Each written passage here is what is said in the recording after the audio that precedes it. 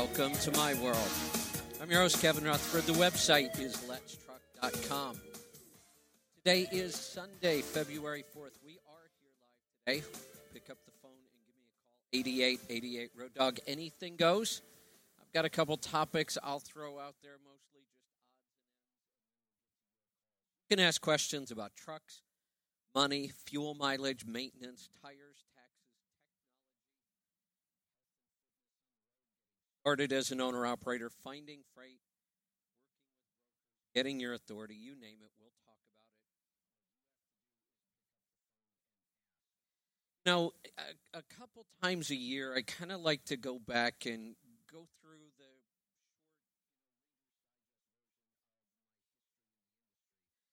because we get new callers every day, and then I get emails and people say, how is it that you can answer questions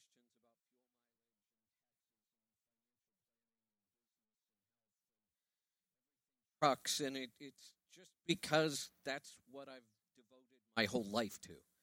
When you do something for 3 decades, hopefully you get pretty good at it. You know a few things. Not only have I been in the industry for 30 years, but I've been answering questions, giving seminars, writing articles, being on the radio.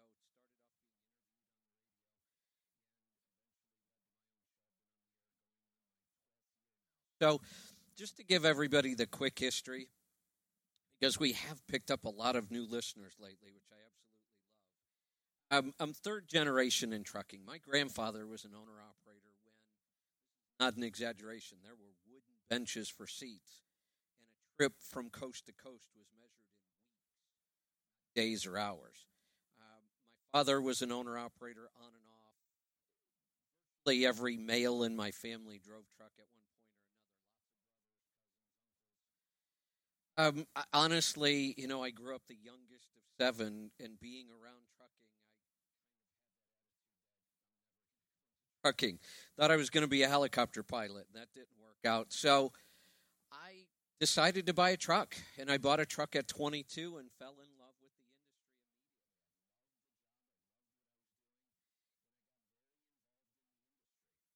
the industry. And I grew a trucking company way too fast.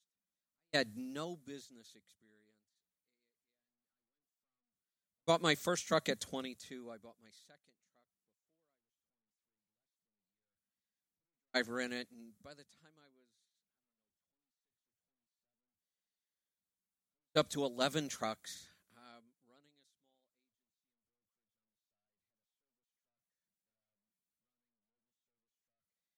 I thought I was on top of the world, and I was almost bankrupt. I just didn't realize it. And it took me a while to realize that I was spending a whole lot more money. That's a common occurrence in business. Glad, though, that it happened to me early, because I've always said I learn far more from my mistakes than I ever learned from getting lucky and doing things right. So I learned that and I really, really wanted to stay in business. I did not want to file bankruptcy. That I owed people money, and a lot of money. And I was determined to pay it back. I made the mess. I was determined I was going to pay it back, and I did not want to close the business. So I got rid of 9 of the 11 trucks. I kept 2 that were profitable, and I went back to driving. And I had gotten out of driving for a little while and gone back into the office. Back to driving because that was how I knew how to make money. But I got really interested in the numbers side of the business, the accounting and the tax work. Led me to my second business in the trucking industry,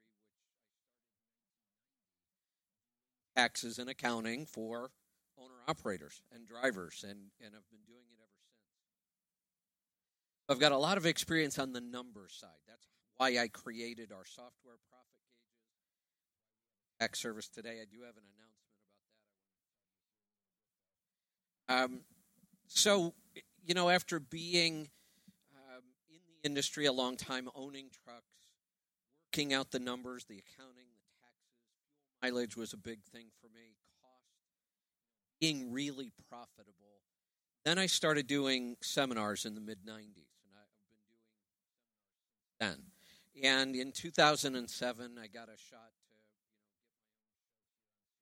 to them. I've been on ever since. So that's kind of the history of what I've done in the industry. But the other thing, when people say, but, what about financial planning and health and my strength? I'm a big believer in that we should stick with our strength. What are we really good at? And what I'm really good at is reading complex issues and simplifying them and help other people understand them. I love to read. I average about 2 books a week. Averaged about 2 books a week my entire adult life. Read thousands of books on business, success, goals, and I love to read and research and then make things easier to understand. And, being on the radio, if I get a question that I don't know the answer to, I go study it because I want to know. I want to be able to answer questions. And I don't mean I just go look up the answer on Google. I dive deep into the material, and I spend a lot of time in it until I completely understand it. I go back to school a lot. I went back to school to become a certified financial planner, back to school to become a nutritional therapy practitioner. I don't just skim the surface of a topic. I dive deep down into it. So that's just a quick rundown on where I've come from, why I am here on the air doing what I do, and this is what I love to do. I have a mission to make the trucking industry a better place to live and work. And this show and everything else. So along with that, I want to kind of segue into one of my other topics for the day. And that is bad information is worse than no information. And here's where I'm coming from on this. I've talked about, and many of you have heard this statement. We've seen it all the time. You've heard the statement, the rich get richer and the poor get poorer.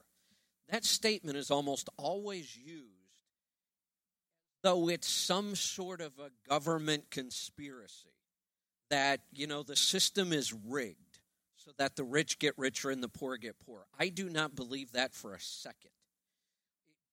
Because I read so much, and I love reading books on business success, startups, and people who started companies from nothing. There are hundreds of thousands of stories of people who started nothing and are wildly successful. That is still possible in this country. It happens every single day. There is no conspiracy holding down the little guy and making the rich people richer. The reason that statement is true, the rich get richer and the poor get poorer, I won't argue with the statement. It's absolutely true. You can see it in the numbers. The middle class keeps getting smaller. But it's not a conspiracy. It's because the rich people keep doing the same things that made them rich in the first place. And poor people keep making the same bad decisions that keep them poor. It's not the system, and it's not a conspiracy. So I started talking about 2 years ago that I'm seeing that same divide in health, because now I'm heavily involved in the health industry. And I see the movement around paleo and keto and real food. And I see people getting incredibly healthy. And yet, if you look at the statistics, as a country and as an industry, the trucking industry, the health of drivers is horrible. Statistics say everybody's getting less healthy. We're getting worse. There's more diabetes, more obesity, more cancer, more everything. But yet there's this small group that's getting wildly healthy. And there's a split. There doesn't seem to be anybody in the middle anymore. We either have people getting really healthy or they're killing themselves. And most people are killing themselves with food or non-food, which is the problem. Most of what people eat today isn't food. So I'm not going to get off on a health thing, But I think what we're seeing now is an information divide. We have a group of people who are as they access good information, and there's more access to information than ever. But we also have a lot of people who are heading the other direction, even though they have access to all of this information. The problem is there's far more bad information available than good, and you have to work really hard to find the good information. I'm going to talk about that and a couple other things when I get back, and then we'll get to your calls and questions. Give me a call. Anything goes. 8888 Road Dog. I'm Kevin Rutherford.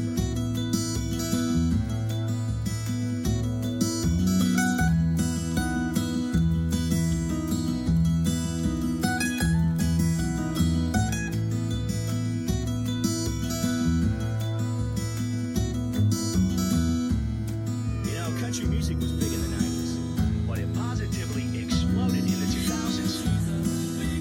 Kenny Chesney packed stadiums. Blake Shelton became a TV star. Go Team Blake!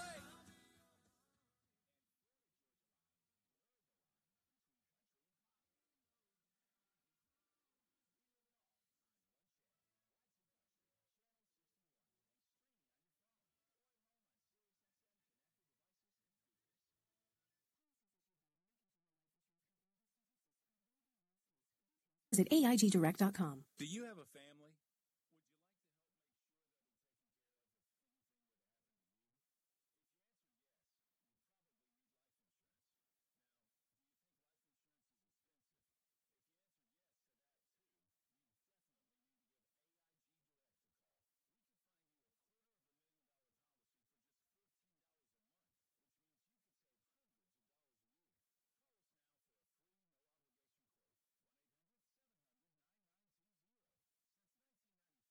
Helped millions of people find out if they could save up to 700.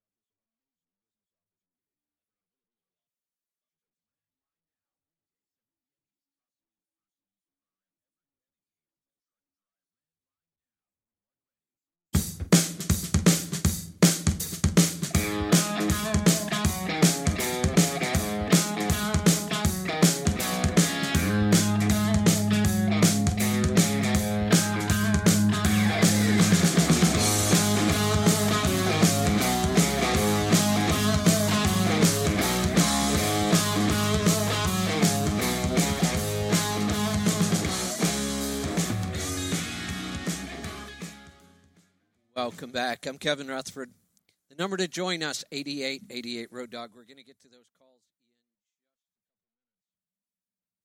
in couple other things I want to talk about. Back to information. We have access to so much information, which is a wonderful thing, except there's a downside. It makes it really, really difficult to find. And I don't have an easy answer. And I'm not saying the information I give out is just, the only good information. I do give out good information on trucking, and I stick to what I know, and I don't try to talk about things that I haven't studied or researched in depth. But in the last couple of weeks, I've been really, really active in a lot of Facebook groups. Rather than doing just general posts, I've been spending a lot of time. And I have a tax group that I've been answering tax questions in. People were surprised, but I actually have been helping out in a group for lease purchase plans. And I do what I alwa't do. If somebody's already in a plan, I will do everything I can to help them succeed. If they're not in a plan and they're asking, I will do everything I can to talk them out of it. That's what I'm doing in that group. But between all these groups that I'm in, I have seen some really, really bad advice. And part of the problem is it stems from asking bad questions on Facebook. Examples of questions that really, I think it's a really bad idea. When you ask a very open-ended, big question with no details, and I'm absolutely shocked that people answer it. Like, let me give you one that I have spent a lot of time trying to straighten out. People will say in one of these groups, an owner-operator, I've heard that an LLC will protect my assets. Or I've heard that I should form an LLC. Is this correct? That's a lousy question to ask on Facebook. First off, anybody who answers that question, I'm sorry, is an idiot. Unless your answer is, I need more information to help you with this. But yet, when somebody says, should I be an LLC, without any more details, I'll see 57 answers to the question. Oh, no, I heard LLCs are bad. Well, that's really helpful. Yes, LLCs are the greatest thing ever. Well, that's really helpful. No, you shouldn't be an LLC. You should be an S-Corp. Why? And when I ask those people why, they don't know. That's my favorite follow-up question, by the way. I've talked about that before. When you're trying to get advice from somebody and they give you advice, always ask them why. Make them explain their answers. That's one of the ways to help you get to better information. Gives you advice, ask why. Most of the time you'll find out they can't answer it. And if they can't answer why, move on and ignore their other answer. And I've seen this over and over and over. There are so many things you need to know about somebody's business before you could better, whether it would save them any money. I could go on and on and on. But the answers, honestly, if I were the one asking that question and I didn't know the answer, after I went through those things on Facebook, I would be even more confused. And that's the problem. You're never going to stop all of the bad advice on Facebook. What I'm trying to help you with is to learn how to ask better questions and to dig deeper to find out if you're getting really good feedback or not. I love the internet and the instant communication and access to all of this information. But I see no exaggeration. In questions like this, I see at least 9-1 bad answers to good. At least. Probably worse. 90% of the answers I see to questions like this are wrong or incomplete or confusing. Once in a while, somebody actually gets it right, explains it correctly. But how do you know that? I know it because I know the answer to these questions. But the person asking, if you look at it and you don't know and you see 9 answers compared to 1, you're probably going to believe the one you keep seeing, which is wrong. That the one correct answer is absolutely correct. Here's another one I saw. A guy went in and said, I just got through my bankruptcy. Does anybody know a finance company that will loan me money on a truck? And people just started listing companies. Try this, try that. I went in and said, well, first of all, came out of a bankruptcy. And I heard the old myth. Oh, but once you file one bankruptcy, you're golden for credit. You can't file another one. That's the most illogical thing I've ever heard. Yeah, you're right. You can't file another bankruptcy. So what's going to happen when you don't make the payments on this loan like you didn't make the payments on your last loans? That's why you had to file a bankruptcy. He said, oh, but I can go buy a Harley motorcycle tomorrow. I'll prove it. Well, fine, but you came in here. And first off, if you just got out of a bankruptcy, and he said he had cash to put down on a truck, and I thought, that's kind of appalling. You just got out of a bankruptcy where you stiffed a bunch of creditors, and yet you have cash to go buy a truck. And if you couldn't manage your money so poorly, did manage your money so poorly that you filed bankruptcy, and now you want to go into business, that's just a really bad idea. Why would anybody loan you money? And, of course, I get, criticized for being mean to people when all I'm really doing is speaking. Lots of questions about lease purchase in this group. And, boy, is there some really bad advice about that. Investing, I see all kinds of people asking questions about, I have $10,000, what stock should I buy? Wow, that is a horrible question to ask on Facebook. Investing in Bitcoin is really making me freak out today. Everybody talking about investing in Bitcoin. Happen. Any question about health on social media is dangerous. So just be careful. I'm not saying you shouldn't use social media for information. I think it's an excellent source if you know how to curate the information. If you know how to take some ideas and then ask more questions and then dig deeper and ask why, and then go do your own research and verify that the answers you're getting are correct. The problem is, this is why we have an information divide. 90% of the people aren't willing to do the hard work to dig deeper. They just take the bad advice they're getting on social media. One more.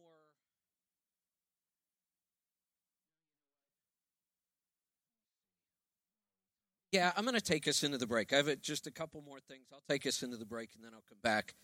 We'll get to some calls. I've talked about this in the past. We have been conditioned in this country to think of, when we think of taxes, we think CPA.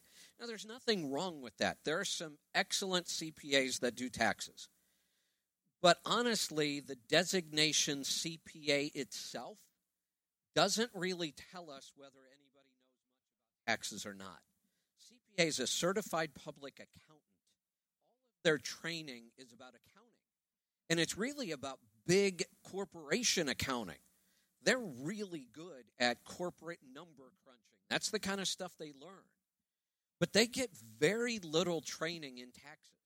Now, most of them, or many of them, I should say, will do their own research on taxes, and they have a great background as a CPA, so they can be good at taxes. I'm not saying you shouldn't use a CPA.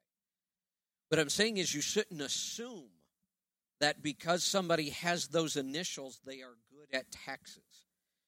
I have let a couple CPAs into my tax group online. And honestly, from their answers, they are clueless about taxes. And they're really clueless about the issues that affect owner-operators in taxes. Things like leases and per diem and S corporations. And I'm appalled at how bad some of the answers have been. In fact, I'm tempted to kick them out of the group because they're creating a lot of confusion. And their answer is, well, I'm a CPA. Well, okay. But your answer's still wrong. I don't care what letters you have after your name. Now, what most people don't know, there is another designation that is an EA, an enrolled agent. I almost sat for my enrolled agent exam back in '01. The problem was it was the same week that I sat for my CFP, my Certified Financial Planner. Then I just never went back. I'm considering sitting for the EA this year, just to put the initials after my name. I mean, I already do all the research. I know most of the answers. Passing it for me won't be a problem. It's just a lot of time. But I'm thinking about doing that. So always remember EA, enrolled agent. That's they're all of their training and testing is about taxes only. Very intensive on the tax side. So let me get to a break. I'll come back. We'll get to your calls and questions. I do have one announcement about our tax and accounting service right after the break. Then we'll get to your calls and questions. Stick around. I'm Kevin Rutherford.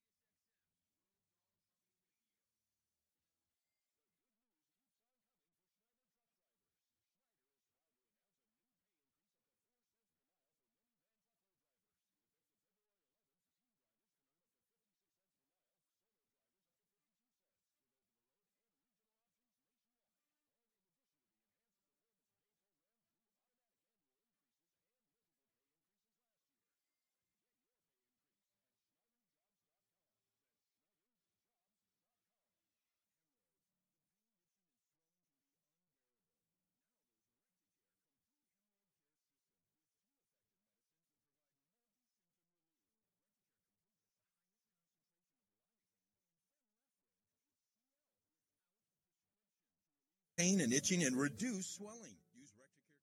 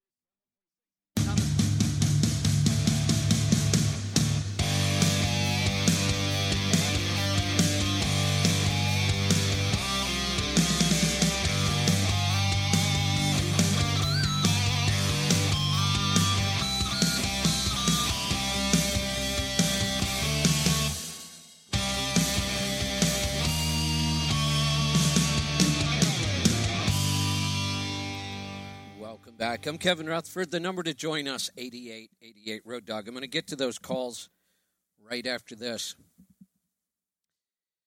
The announcement. All right. So starting back in October, I started telling you about, our accounting software, our tax service, and saying it's time to get prepared. That was October.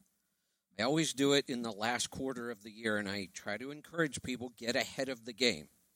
In October, I had no idea we were going to get the biggest tax law change in history. We didn't see it. It wasn't on the radar back then. I was still telling people, I think we're going to be really busy this tax season, so you want to sign up early. Once we found out about the new tax bill, I said, at some point we will probably stop taking new clients. I just think it's that busy, and I don't want to overwhelm our system, not be able to provide good customer service. I had no idea we would barely get through January. We are now on a waiting list. We're not taking new clients right this moment. We do have a list we're starting up today. If you go to the website, it should be up. If it's not up there now, it'll be up soon. Let'sTruck.com. I don't know when we will take new clients. Could be a week. We just need to take a step back as a company, go through our staffing, make sure everybody's up to speed, look at our numbers. I don't want to let people down. I would rather just not sign you up than sign you up and not be able to get to the work in time or provide good customer service. So this is something that will probably continue to happen through the rest of the tax season. We may turn it on for a couple days. We may have a list. We may turn it off and not sign anybody up at all. So if you're interested, I would say get on the list, but I can't promise you anything. So have a plan B. Right now it's a little early, but I'm still just a little paranoid because normally you get this many sign-ups in January. That's why I'm just a little freaked out right now. So I may be jumping the gun a little bit, turning this off right now, but we're going to take a break for a couple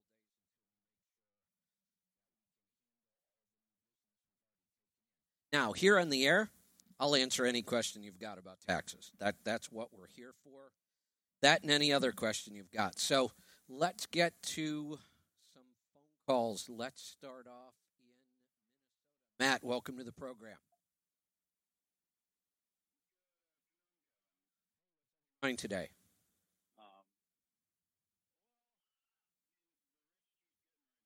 Or keep getting poorer. I love that saying. True. Yeah. Like you said.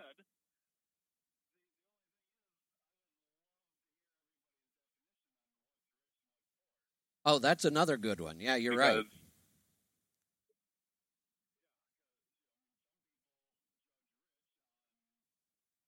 Like a net worth, total money in the bank somewhere. Right. Other people will judge it on an income level. You're still middle class until you hit, what is it, $450,000? Anybody making yeah, I don't know what the range? I don't know what the numbers are, but if that's the case, I don't consider anybody making $400,000 middle class. Sorry. But and here's the funny thing.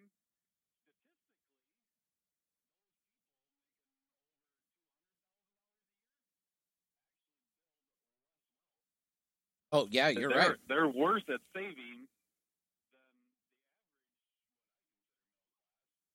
than there's several books out about that type of stuff, and I've read most of them, and it's just mind-blowing that it doesn't matter the income level. It's all it's more of 5% emotion, and the numbers are always just the numbers. Emotion that actually controls it. Yeah, exactly.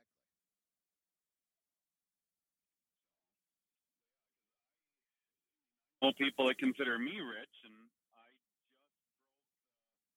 broke $300,000 on the net worth side, and the majority of that is still, or well, less than half of it yet,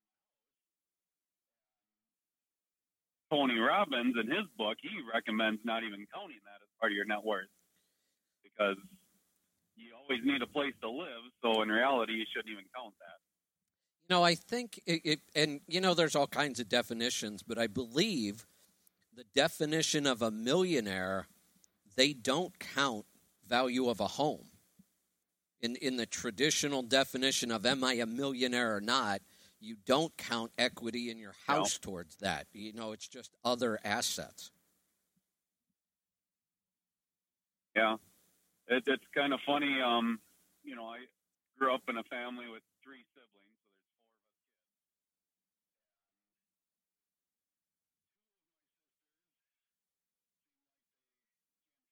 4 of us out in life. And then me and my third sister both figure within 10 years. Yeah, it really is. People think it's about how much money you make, and that's a part of it. I mean, you have to get to a certain income level before you have enough to be able to save. But we could also take this in a whole new direction, which is happiness. And money does not equal happiness. I know everybody thinks it does, but it really doesn't. And the people who believe that are usually the ones that have never had money. I've been both. I mean, I did not grow up rich or wealthy. I've lost a bunch of money over time. I've gone backwards several times. I've been in both situations, and I can promise you the money doesn't make you happy. If you were unhappy without money, you're going to be unhappy with money. Sometimes if you were unhappy with or happy without money, you can still be unhappy with it. Because along with the money comes a lot of pressure and all kinds of other things. So, we tend to measure things in money because it's numbers. It's easy to measure. How do you measure happiness? So, but part of it is most of the studies have shown that money does make you happier to a certain point, up to the point where you start living below your means. So you're now making more money than you need to pay the bills and to be secure, and you're putting some money away. That's when people tend to be the happiest, when we correlate it with money.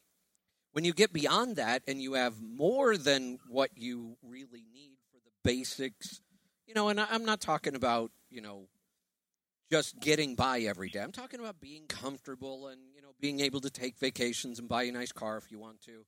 But once you get beyond that, then there's almost no correlation with money and happiness. Yeah. Well, statistically, some percent of lottery winners divorce and file bankruptcy within 5 years. Yeah, that's really bad. No, granted, that's a really odd situation. Most people don't fall into a huge windfall of money all at once. But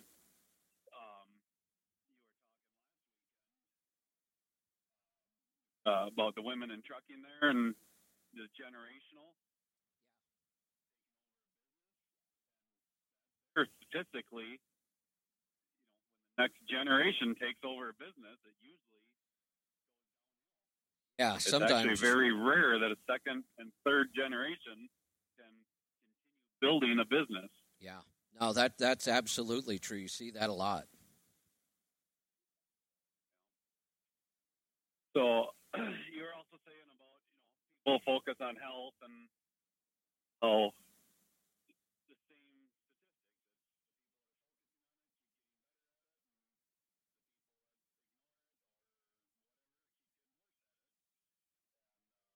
Went pretty hardcore back into the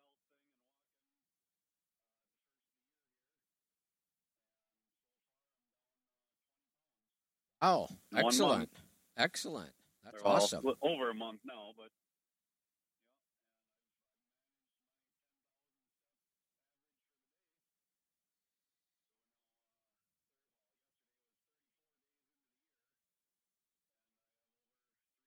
40,000 steps for the year. Wow.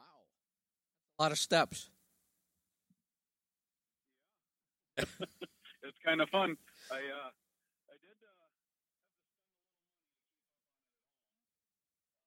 money right now up here. I'm up in northern Minnesota. It's 4 below zero.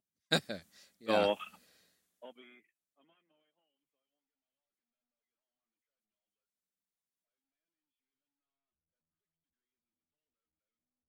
Walking outside here on the road, getting all my steps in a day.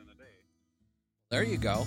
And it sounds like it is paying off. That's fantastic. The music's playing. I've got to get to a break.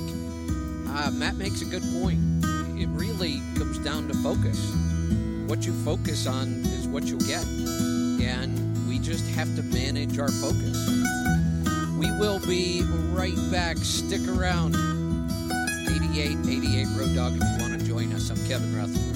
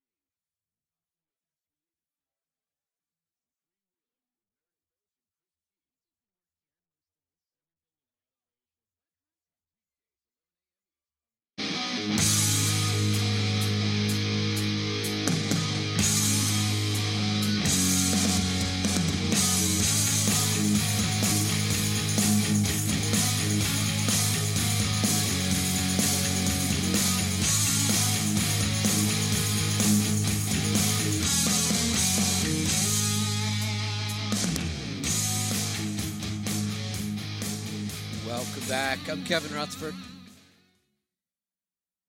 Number to join us, 8888 Road Dog. We're going to get back to some phone calls. Let's Matt, welcome to the program.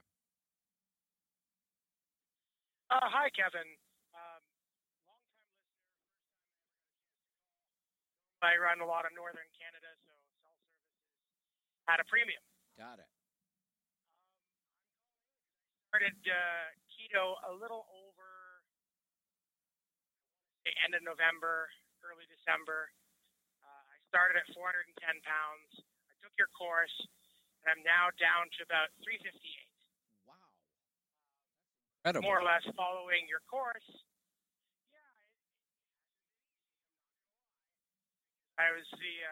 I'm one of those people that jumped straight all in. I did all 8 steps in one shot. Okay. Because I figured that was the only way for me to go. Right. I don't do half measures. Don't work for me. I've learned. Got it. Well, those are incredible results. Yeah, go ahead.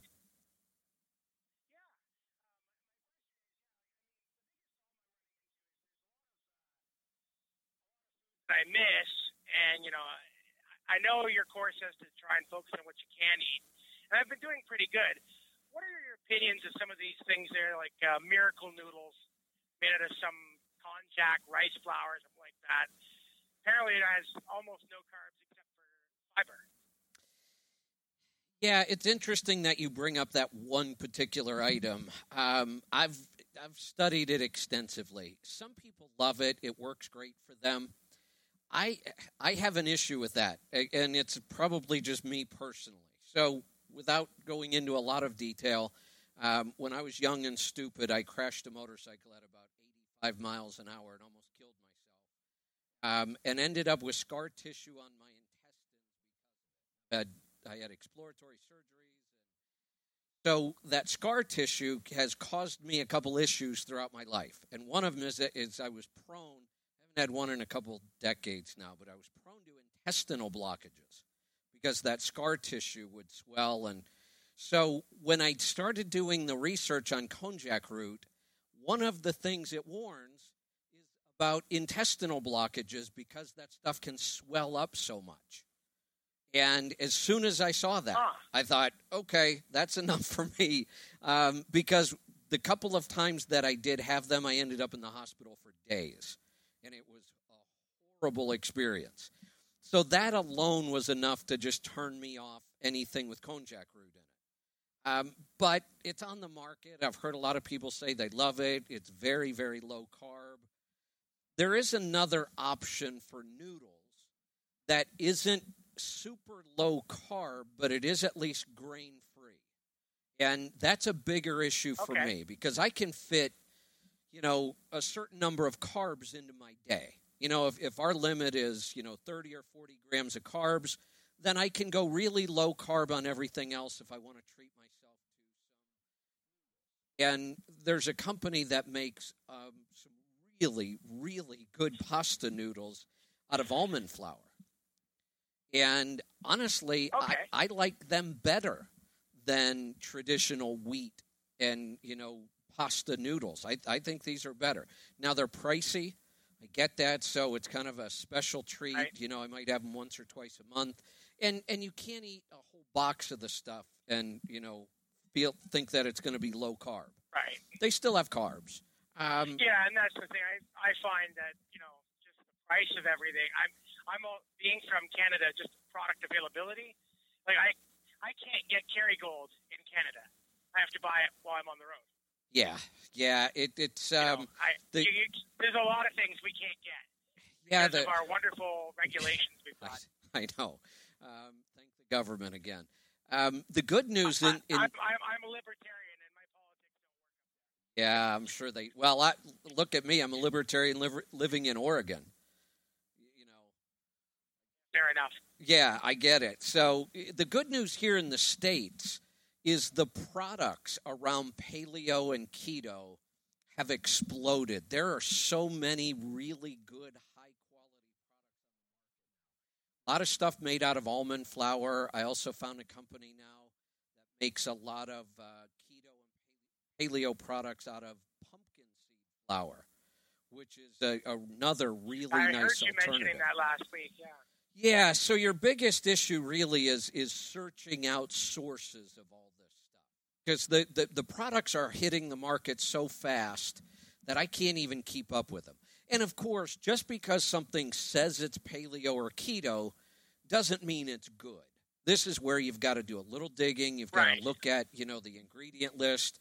I still like to go with the idea of no more than 5 ingredients, and I better be able to pronounce all of them, and I'd really like to make sure that I have all of those same ingredients in my own kitchen. Right. How important is it to be looking at organic and pasture-raised and things like that? I'm finding that's the most challenging part for me. The first thing I tell people, especially when we're looking at keto for weight loss, know that carrying a lot of extra weight is hard on our health. And it's just hard on our life. I mean, so I always want to prioritize. If we overwhelm somebody with you have to eat pasture-fed, you have to eat organic, so we do this in stages. So in the beginning, when weight loss and blood sugar control are the two biggest issues, I wouldn't worry too much about pastured and organic and all that other stuff. Get to the point where you're eating keto, you're losing weight, blood sugar's getting under control, and you're going to see really that last 20% of our health that I find comes from after we've done, keto long enough and we're getting down to our target weight and we're feeling better. Then if we want to take it to the next level and reduce inflammation and really get healthy, then you can put a bigger focus on pastured, organic. And I'll kind of give you my timeline in this. I started keto over 3 years ago now. And in the first year I did keto, quality all that much. I talked about it. I would buy grass-fed when I could find it.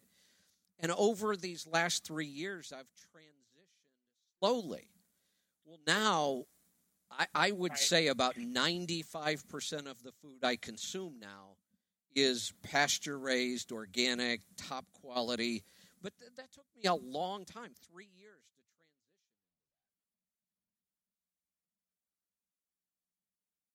Yeah, I see what you mean. That's not so simple either here. You were talking about the issues with wheat. How common is it to have a bad reaction to wheat? I'm starting to realize that I may have been reacting to wheat for a very, very long time. Just didn't realize it. Because every time I have a little bit of it, my face gets red and hot. I start overeating. Oh, yeah. That's clearly a reaction. Here's the thing. I'm going to say something that's probably pretty controversial. A lot of people will disagree with me on this. I don't care. I think every human on the planet has a negative reaction to wheat. I just don't think it's human food. I don't think it's good for us. It all our life, so we don't know the difference. I will tell you the single biggest thing I did in this change. I've done keto, pastured, organic, all that stuff.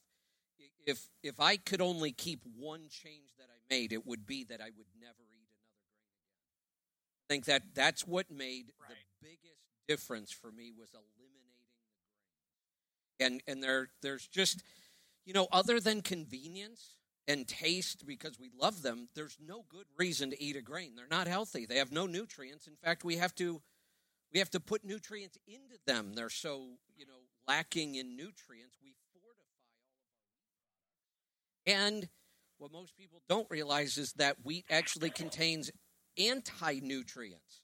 There are things in wheat that suck all the nutrients out of our body. So, to me, I'm not surprised that you've actually noticed a specific reaction. Most people just don't realize what wheat is doing to their life. They don't know any different. Okay, I see what you mean. That makes a lot of sense. Loved your course. It was really great. Best $30 I've ever spent, and very convenient to be able to review it over and over again. Very good flow on the module. You're wondering what he's talking about. I did a course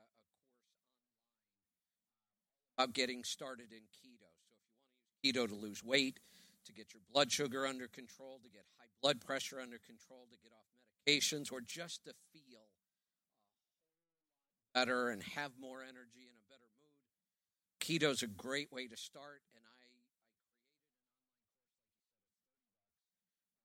And it gives you everything you need to know step by step. Videos, worksheets. If you want to find it, go to letstruck.com.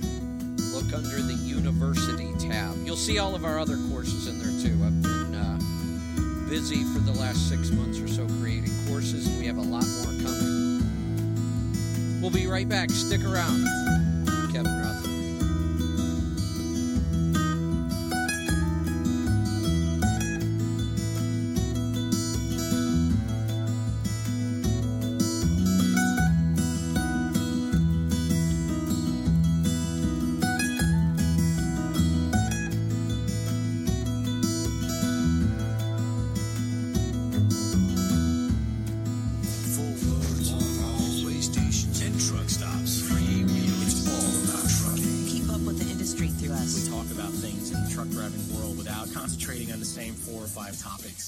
Drivers have to say about the world at large.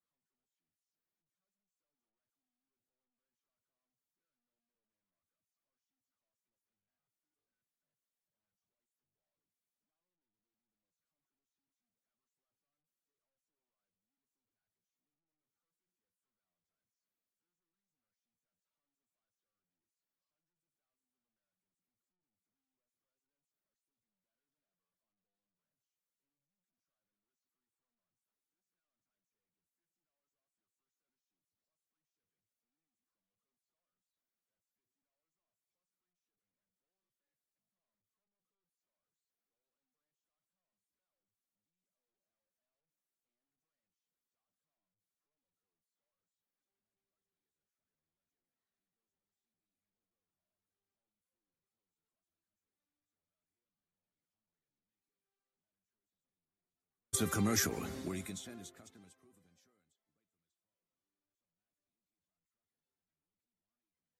insurance. Staying generally closed. Find out what makes Progressive the number one insurer.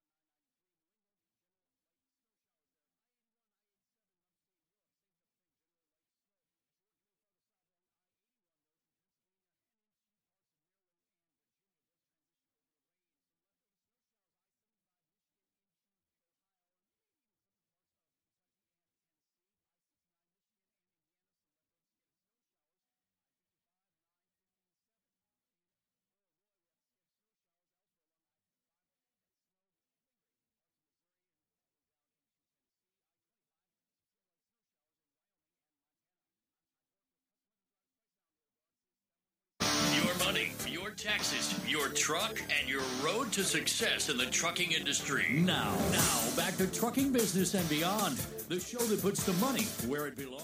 Back in your pocket.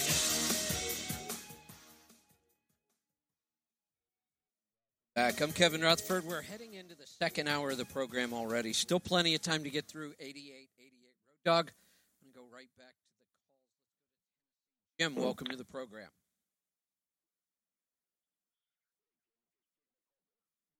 Can I help you with today? Good.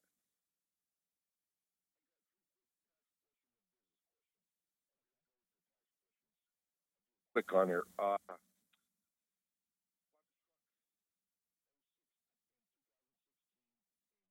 put it in service in October.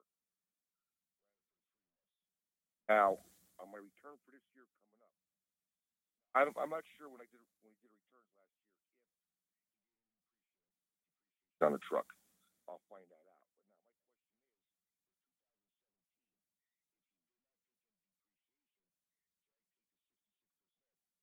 But now my question is, 2017. Well, first off, if your tax preparer did not take depreciation and didn't talk to you, you need to fire them immediately. You would always take depreciation, always. I mean, that would be such a huge mistake. So I would believe that it's there. But if it turns out that it's not, that's a big mistake. I would actually go back and amend the 2016 return. Because that's when the truck was put in service. That's when the depreciation should start. Correct.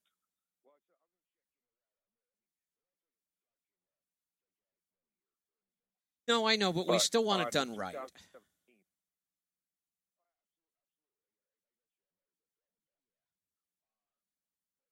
That would have to get amended if it wasn't taken out tonight. Correct. Now you could skip 2016 and just put the truck into service in 2017. But in an audit, it would cause some issues. It's not that it's totally incorrect, but they're going to question why are there expenses on a vehicle in 2016 when there's no vehicle. And here's the thing. Can explain something or defend something to the IRS, we don't want to. I don't want to have to talk to them. I don't want them to start looking through the tax return. Because here's the thing. I say this all the time. There is nothing black and white about our tax code. There is nothing clear. There's nothing simple. It's all pure interpretation. Well, I'm going to interpret the tax code to benefit myself and my clients. But when we get into an audit, now we have to fight with the IRS because they may interpret it a different way. And unfortunately, they have more power. You know, we can always take it to another level, to another court, but that gets expensive. We would just rather not have to have them look any deeper. So we like to have really good, clean tax returns, good records, and, you know, have all of our ducks in a row in an audit, because I can promise you, when the IRS auditor, they're there to make money. That's their whole point. They're there to find mistakes and collect more tax. And if they look at an audit and it's buttoned down nice and tight and you've got good records and you have an explanation for why you do things, they just move on. But when they start finding mistakes, then they keep digging deeper because they know there's more to find. Okay. All right.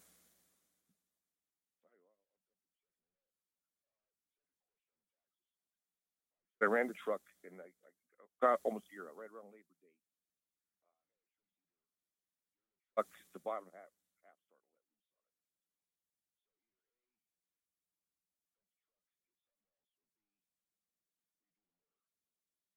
on it. I went with the later. I said, I like the truck. I can't rebuild the motor. So now I'm looking at here, right on Labor Day, I dropped $31,000 into the motor. How can I depreciate that? You know, we can put it into a 3-year schedule just like a truck, and this is totally based on your numbers, or we can take the whole thing in the year you bought it. And that it's just the last decision I always make on a tax return. Let's get everything else done. Let's see where we are tax-wise, and then we can make the decision on anything that's going to get depreciated.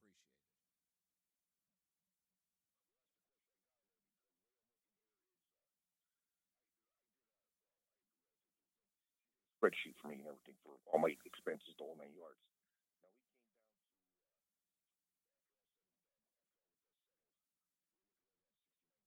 About 69,000. Okay, so That's before I get paid. in a year like that, if you had a $31,000 in frame, I would take it all.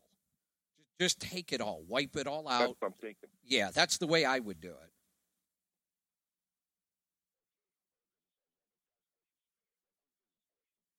I have my own operating authority. I had it for a while. And I understand the rates and everything are up there.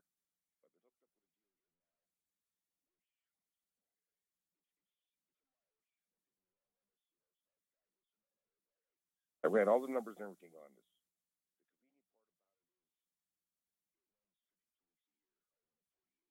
Month off a year. It goes dock to dock. You look at it, it's right around 3,200 miles. Ran the numbers on it. I'm looking right around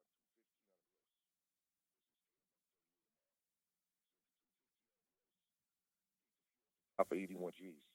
And I got 31,000 and change for hard expenses. Now, the hard expenses,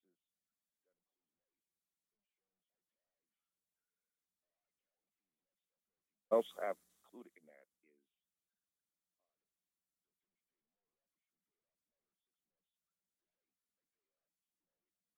click on her. Now I'm looking here after all the dust settles.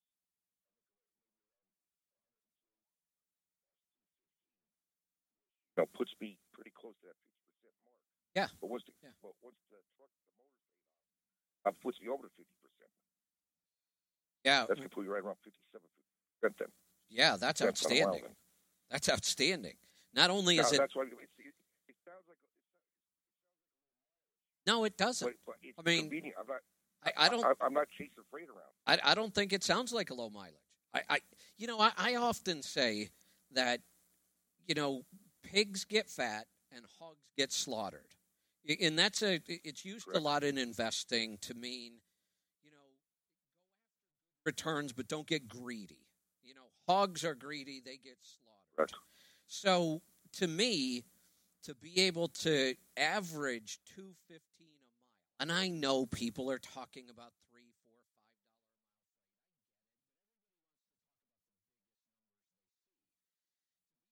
$4, $5 get $2.15 a mile consistently on a run you like, and to be able to keep over $100,000 a year and take a month off, I would have to say that 98% of the owner operators in the country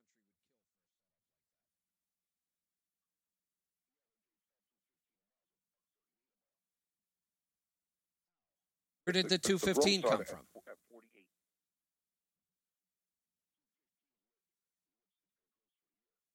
Oh, 215,000, not two. Okay. So. It's just a little bit of low mileage. Is this team?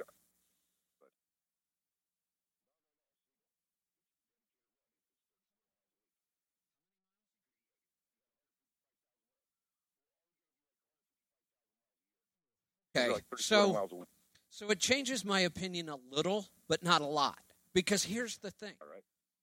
Here's what's really important about being in business. It doesn't matter what I think about your numbers or what anybody else thinks about your numbers.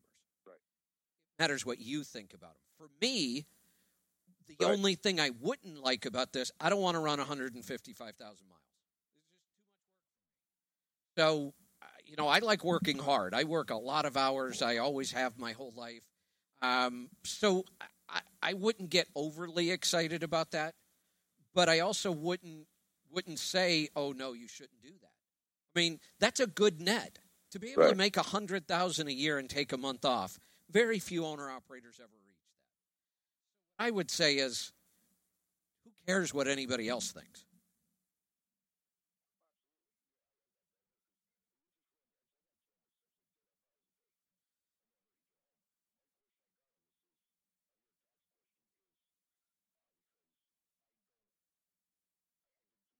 Trucks hurts my back. I stay in a motel 4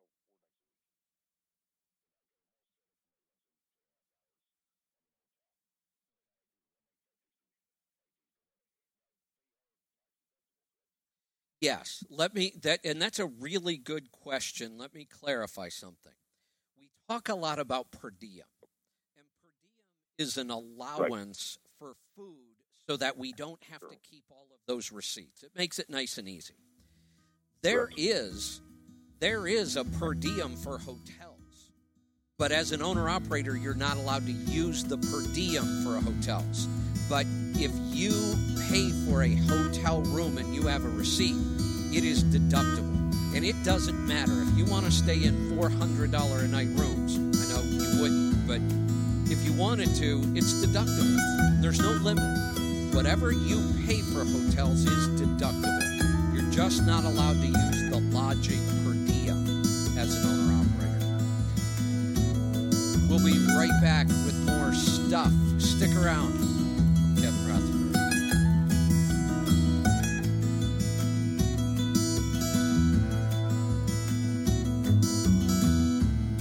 Super Bowl 52 on Sirius XM. Pre-game coverage continues right now on NFL Radio Channel 88. And at 6:30, hear the Patriots feed on Channel 82. The Eagles feed is on Channel 83. The National Call is on NFL Radio.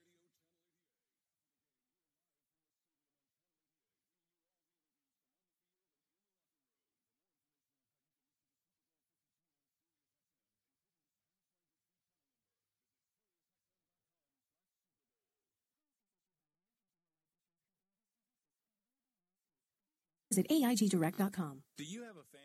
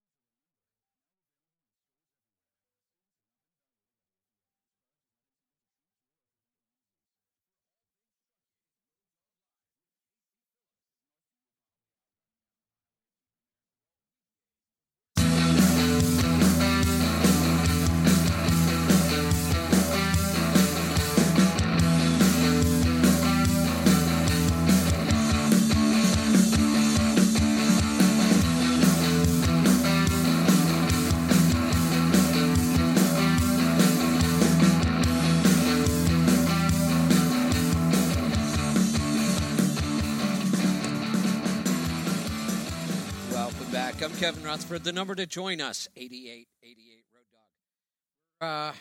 We're going to get right back to the call. Hey, let me remind you, we have put a hold on new tax and accounting clients for right now. We have a sign-up form. You can go right? Working on getting that up. We just made the decision over the weekend to shut things off. Take a step back, make sure we've got enough staff on hand, make sure we're not overcommitting. Getting a sign-up process, so we have a waiting list, and we may come back and open this right back up again in a couple days or a week. I don't know. We just want to make sure that we don't overpromise. We want to help as many people as we can. Part of helping you is making sure we can help you and making sure we have enough time and enough staff. This will be my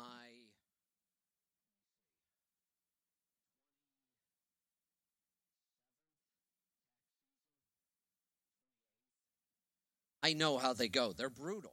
It's not. It just turned February.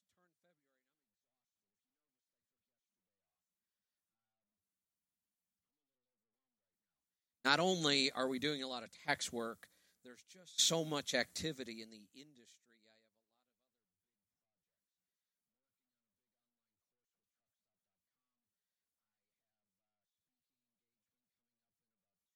other less than 2 weeks with Landstar. That I always love hanging out with the Landstar BCO. To the event that I'm giving in Fort Worth for Landstar in 2 weeks. Like I said, that one's full. I have a speaking engagement with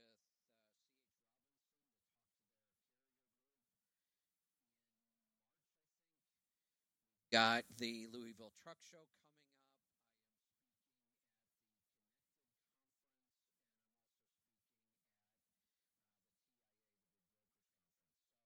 All of those are already on the calendar. I'm not complaining, but I am feeling a little overwhelmed. Notice I may take a little more time off the show. So let's, the other thing. When you go to the website, even if you're not going for taxes, head on over and check out the store. You know, if you're looking at doing keto, we have great keto snacks. If you haven't tried our beef sticks, so there's a way to get, really high quality sticks are completely grass-fed, and they're fermented. They taste amazing. That is the healthiest beef stick on the planet. Excellent. We also have nut butters, and all of our nut butters are macadamia nut. Keto nut out there, the highest in fat, lowest in carbs, great package. You can just squeeze them right into your mouth. Excellent keto food. We've got some supplements that can help you with keto. If you're having any digestive issues, we have supplements. Check out the store. We also have all the truck stuff we normally talk about. Oil samples, bypass systems, below. We've got it all on the store. So check it out. Go to letstruck.com and plan on spending about an hour. Click on everything because there's so much information on our site I don't even know where to point you. Let's get back to some phone calls. Let's go to Pennsylvania. Adam, welcome to the program.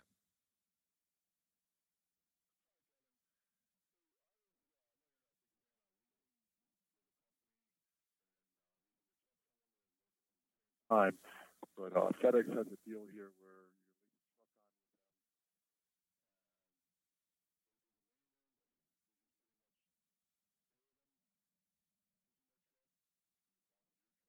let me stop you right there. Now, is this FedEx Ground? So they have a full service lease. So you rent the truck from them. Let's call it what it is. Forget the whole lease thing. You're renting a truck from them, and they're going to cover the maintenance.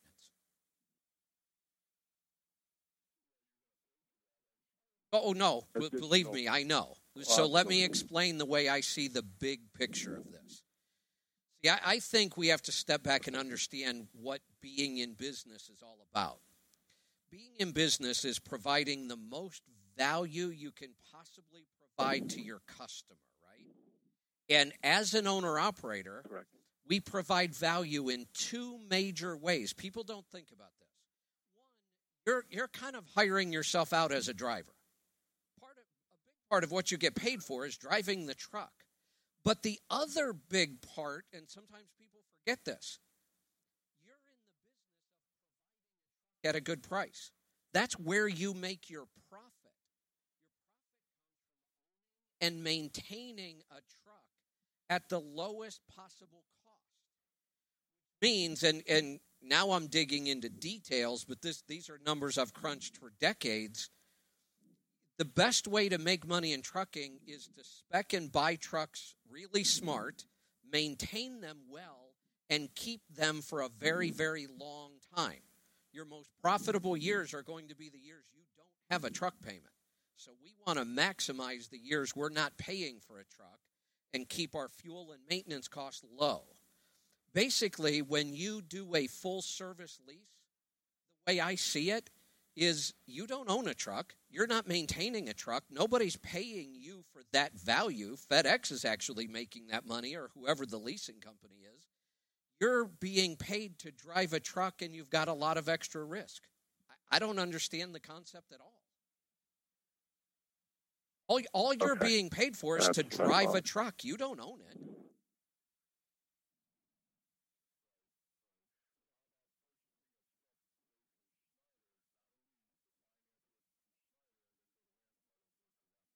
Yeah, absolutely. I mean, Schneider Finance has had some great deals over the years. Now, they do lease purchase, but they also just do leasing and outright sales. And I think I've seen some awesome deals at Schneider Finance. Now, you are truly in business. You are going to own the truck, maintain the truck, and you're going to get paid for that part of the business. And the better you are at owning a truck and controlling the cost, the more profit. I get this question about full service leases, and I just don't even understand the concept. I really don't. So it would be better to go.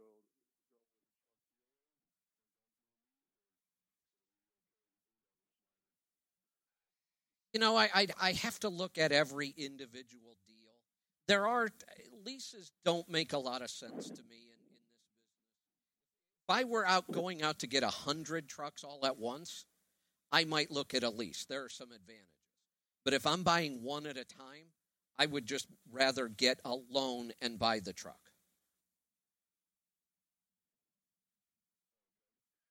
And it doesn't matter. Now,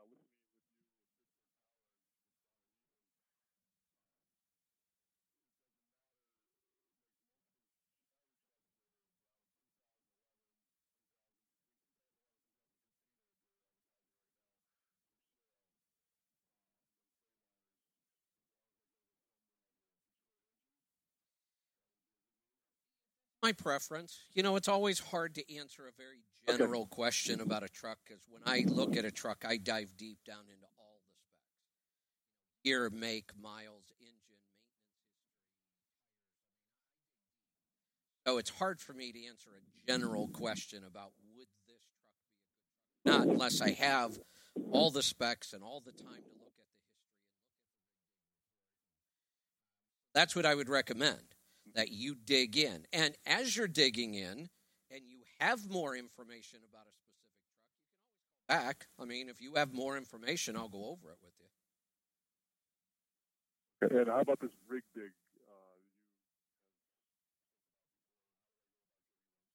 Go to rigdig.com, sign up and pay for it, and then you just need a VIN number.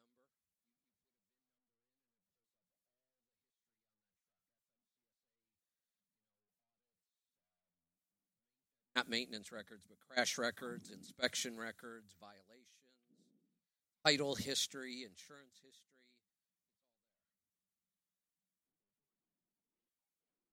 Okay, understand.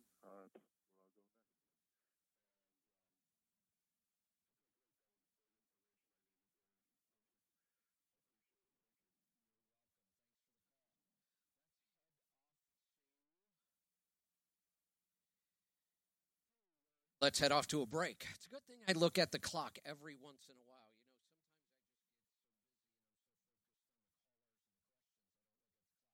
while. We're coming into a break, so I'll take us around the corner. Back, we'll get some more of your calls and questions. Check out the website. Always something new. It's letstruck.com. Also, look for me on Facebook. I've got all kinds of groups. I'm all over the place. If you can't find me, I'm not sure what to tell you. We'll be right back. Stick around. I'm Kevin Rutherford.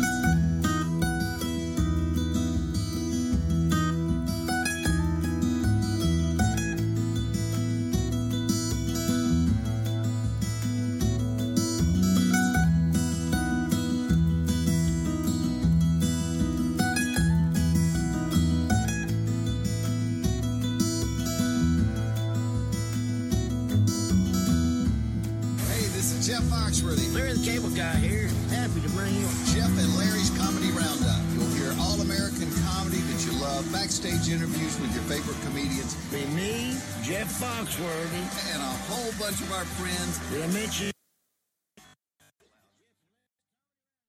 on right now? Check it out. Sirius XM 97. Or listen on the Sirius XM app. You're going to love it. I promise.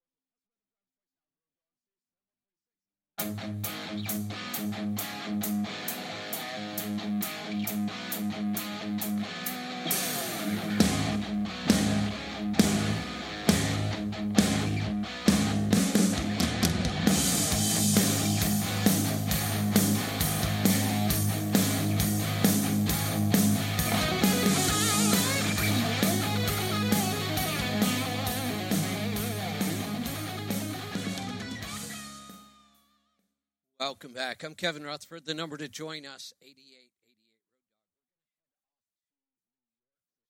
Ray, welcome to the program.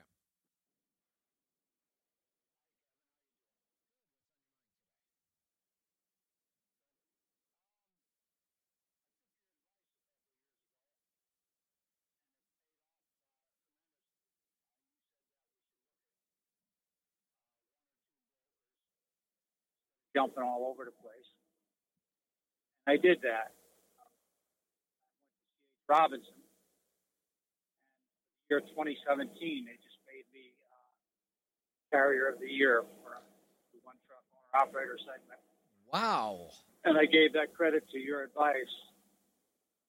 Well, I mean, you could give me credit for maybe the idea, but you did all the work to become Carrier of the Year. That's impressive. Oh, it's impressive to me. I'm so excited. I would have never thought about trying something like this out. It wasn't for your idea. So it's funny how something so simple could turn into something so wonderful. I have hauled 100% for them. They have 3 different tiers for the guys that are listening. You get to their top tier, you're on a whole different level with that company. You're treated with the highest degree of respect. Not that they don't respect you then, but you get to see loads that are fresh. They come first to you. Yes. You know, everything changes. The whole scenario. You deal with one person. You don't wait on the phone trying to get through to people. One person. It's amazing. It's absolutely amazing. That is. I just haul 100% for them now. That is awesome, and what you just described is exactly correct. This is how business works.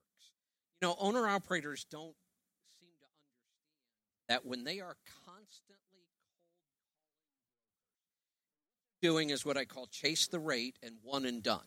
They log onto a load board, they sort by rate only, and the highest gross rate is the first call they make.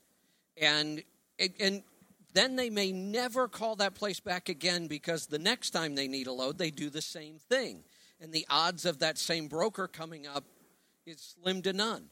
So they chase the rate, and then it's one and done, and then they wonder why it doesn't work. You did the exact opposite. You took what most people would consider the worst broker in the country. Come on, we know what kind of a reputation they have. Yes, it's because they're the biggest. Yep. The biggest company in any industry is always going to be a target.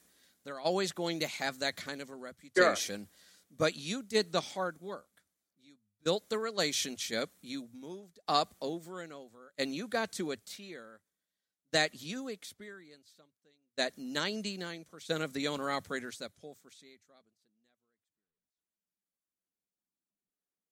never experienced. Exactly. And it wasn't that hard to do. Can I ask you for a favor? I just mentioned this a little while ago. I'm speaking at a C.H. Robinson event. I do quite a bit of work with them. I write. Yeah, I'll see you there. You're going to be there? I know you do. I see that on there. Yes. Can I tell the your 13th, the 14th, and the 15th? Yeah. Can I tell your story? Sure. I wish you would. Oh, absolutely. Yeah. Yeah. Well, thank you. Yeah, you'll see it. If you go to C.H. Robinson's website, our Facebook page, you'll see it. I sent it to you on your Facebook, one of your Facebook things there, but I don't know if you've seen it or not a week ago. But anyway, just go on C.H. Robinson, see the post, and when you click on it, it will open up, and it will say that I had talked to you and took your advice. Oh, wow. They give you some credit there, too, you know. Well, thank you for the credit because you did all the hard work. I just had an idea and shared it, and you took it and ran with it. Ran with it. I've always stayed away from C.H. Robinson because of all the crap you hear about them. But I'm going to tell you something. Since the first load with them, I have never seen anybody any better. Ever. They pay fast. When you reach their key carrier status, it's not hard to reach. And you set a goal. Got it made. They don't only work for C.H. Robinson, they work for you, too. They want us both to stick around together. It's a partnership that I've never seen with any big corporation. These people are not greedy. That is just awesome. I mean, your story, I've got goosebumps. They are. I love stories like this. Yeah, these people are not greedy. They are not greedy. I hate greedy corporations. And I'll tell you what, these people are some of the best I've ever seen. They're in 100 countries. You just can't beat them. They've been around since, I think, 1930 or something. Yeah, exactly. They've earned everything. They didn't just buy other companies up. They earned everything they have. Well, absolutely. It's amazing. And here's part of that. Here's the thing. It's not that I doubt when people say, I called them, they were rude, the rate was horrible. I believe that happens. They're a big company. They handle hundreds of thousands, if not millions of loads. They have tens of thousands of employees. So, yeah, just by making a phone call and pulling a load from them, that's not enough. You have to do what you did. You had to dig in. You had to find the right people. You had to build relationships. But now that you've done the hard work, you see the benefits. And like I said, I work with them. I don't care what their reputation is. I have found some really amazing people over at that company. They're just, yes.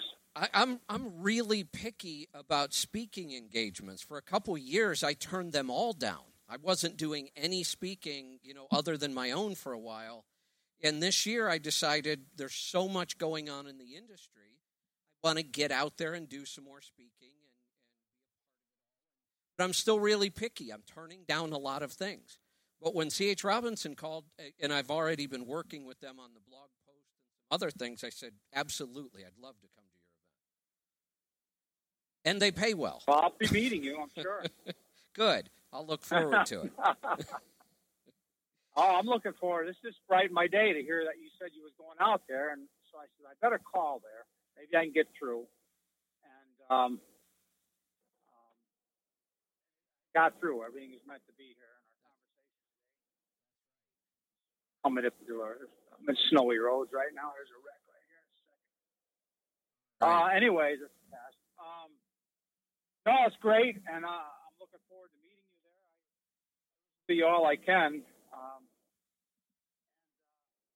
That's some advice that's probably some of the best advice I've ever had. Well, it's so simple. Thank you so much for taking the time today to get through and reach out and share that, and I will absolutely look forward to it. Can't wait to meet you there, and thank you for letting me tell your story. It gives me a great material to build my talk around, because I haven't even started working on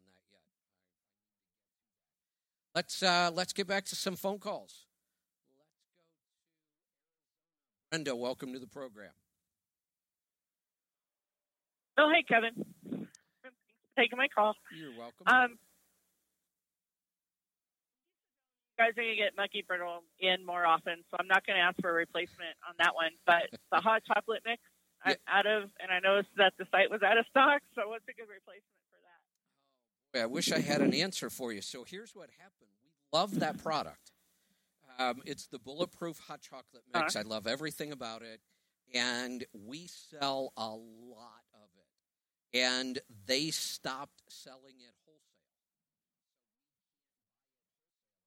I think what happened is Bulletproof is really getting big in Whole Foods. And we were having trouble getting orders filled. We were having orders that were shipped poorly. I think it's a company that's growing really fast, and they're seeing some growing pains. They just won't sell that product to us wholesale anymore. So I am looking for a replacement. I went on their website and looked. So. Yeah, I'm looking for a replacement. I just haven't. I found two products I liked, except both of them, and both of them are really big kind of paleo companies, and they both are using. They have a similar product, but instead of using raw cacao, they're using processed cocoa powder. And I'm blown away. I don't understand why they would do that. Raw cacao is a good, clean, much less processed. And these are kind of paleo companies, and I was shocked. I thought I found the product, and then I looked at the ingredient list and dug deeper and found out it was processed So I'm still looking. I also have my son Michael, who's really active in this. He's looking. I have Amy Sue, Lisa, talked to her, and she's looking kind of product. So we're looking. Yeah. But I haven't found anything yet. Also on the wrap, I looked at Thrive and Sabretooth. Anything good there? Yeah. I know you got to go on break. Yeah, so. let me come back so I don't have to rush that. I'll come back to the wraps right after this. Stick around. I'm Kevin Rutherford.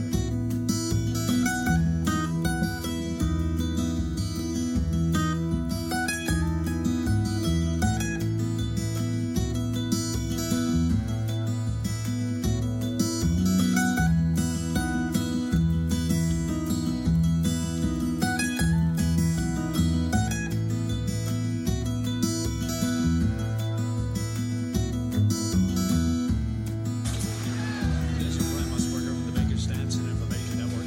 It's the biggest gambling day of the year, and on Sirius XM Channel 204, we cover it all, from the crazy prop bets to the over.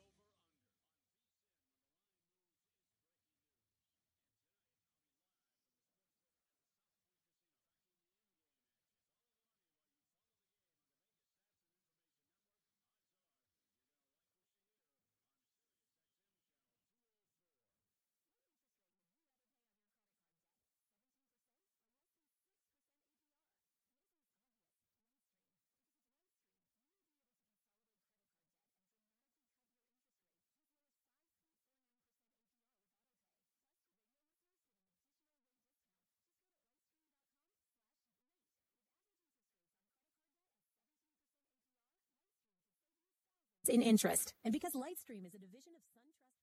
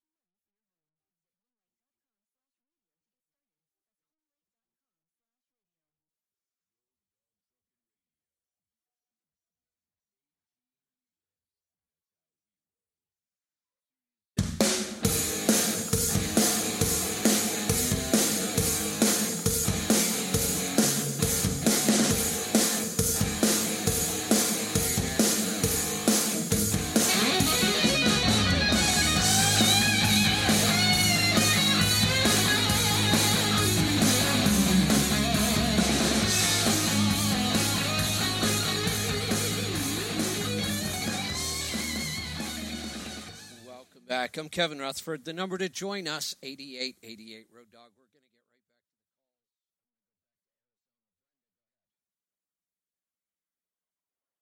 to Oh, hey. I went on that one website you were talking about last week, Sabretooth, and and the other one you had for on the website for Thrive. Yeah. Have you tried any of those wraps? Yeah. Saber Do they Tooth. taste pretty good then? Or? The Saber Tooth wraps I really like. Thrive, there's a lot of wraps on there, and most of them I'm not wild about. And when you use coconut flour, you have to use a lot of egg. And they come out more like crepes than wraps. And I just haven't been real wild about those. There's another company that... I thought they had one that was the spinach one. Yeah, I think their spinach wrap actually has wheat. Okay. Yeah, be careful about that. There's another company that makes a product that you would swear is a tortilla. It's so good. It's called Siete Foods, and they're made out of almond flour. But they are excellent for like burritos, tacos, all kinds of things. I like them better than flour tortillas.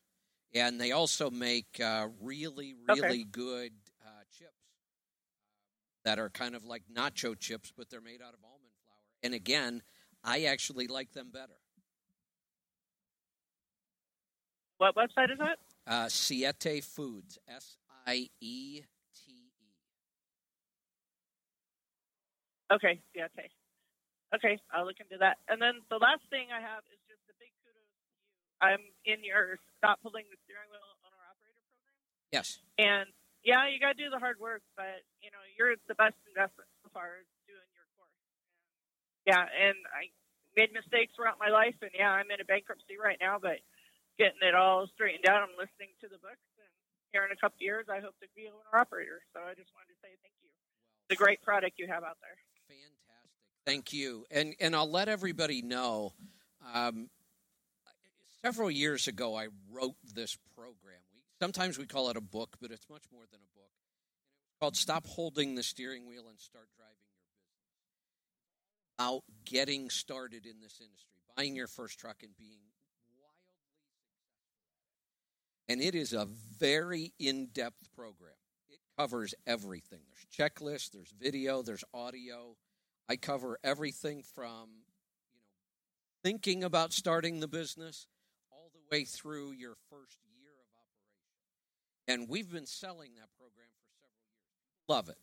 But what we did this past year was I turned that program into an online course that I personally teach over 16 weeks. We are wrapping up our first class right now. I think we're coming up on week 14. And I am having a ball with this. I've been helping owner-operators. I've been giving seminars for decades. This is my favorite tool so far. Again, it's 1 week at a time for 16 weeks. We do live webinars. I have a Facebook group where I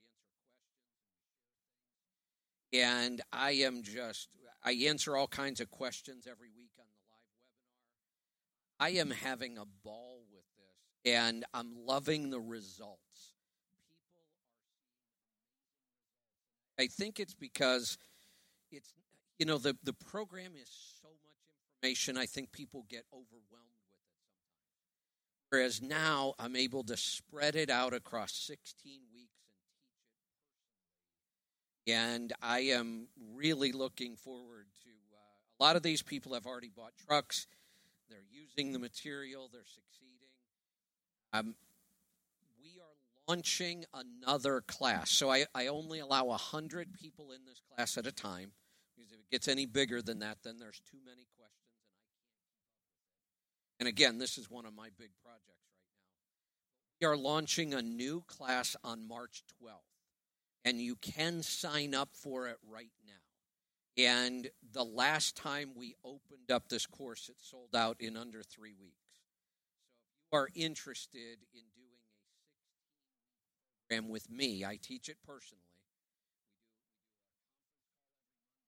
We also record those conference calls. We record the video and the audio, and we load those into the course online. So even if you can't make it to a live webinar, the webinar recording is there for you forever. The course is 16 weeks long, but you get access to the material forever. You also get access to the live Facebook group, which is a private group. Ask me questions in there as well. So if you are interested in that, I would get signed up because I'm sure this class is going to sell out as well. Go to the website. It's letstruck.com. Look under the University tab, and the course is called Holding the Steering Wheel and Start Driving Your Business. Love to see you in there. Let's head north of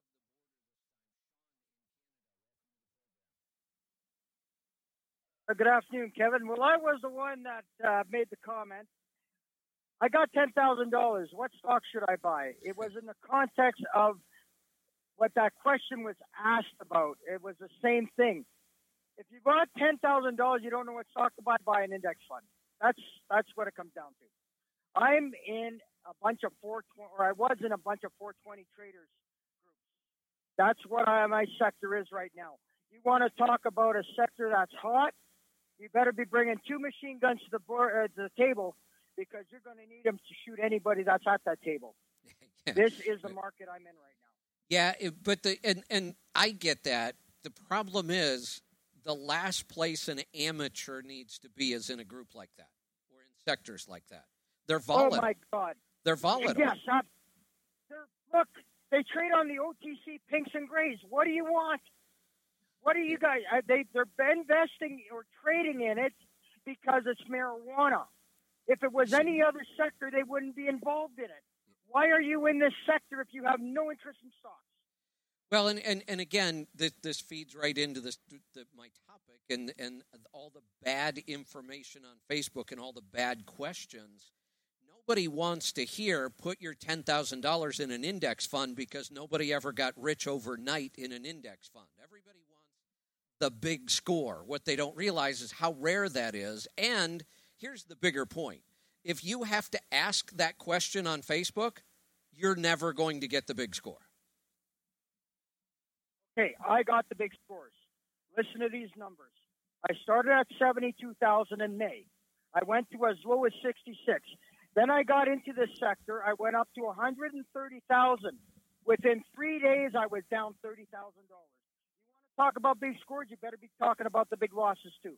Yeah, absolutely. It's a very and you're in a volatile sector of stock trading itself is volatile.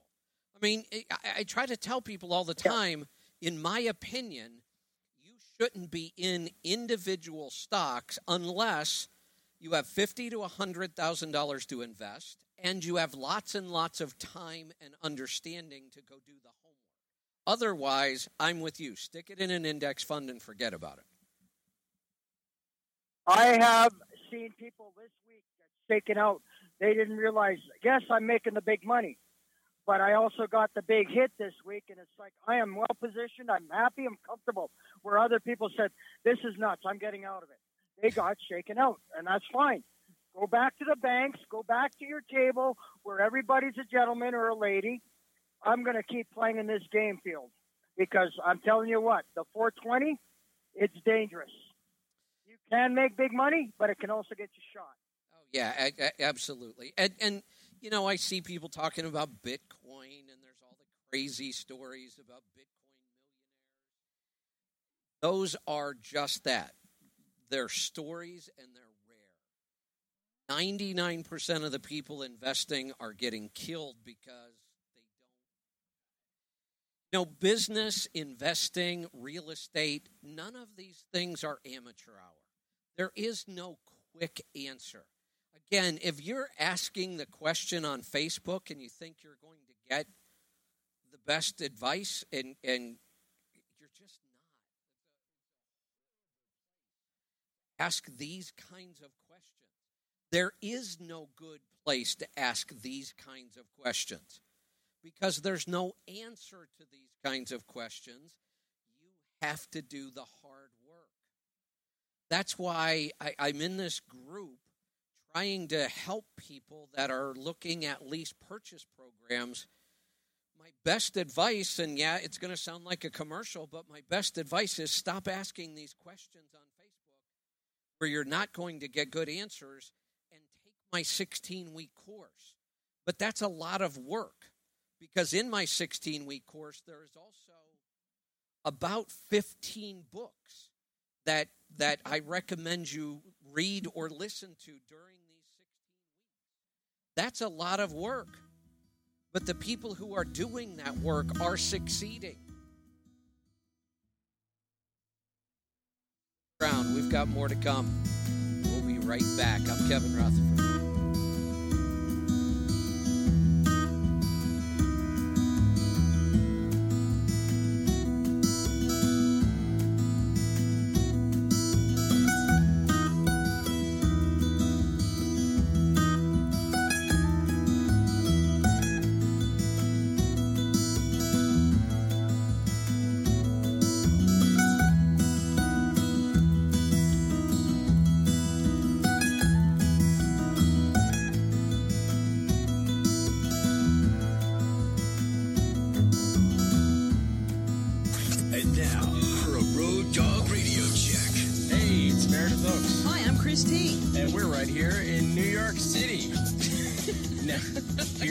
Rockefeller Center. I'm Mark Reddick, the host of Landline Now.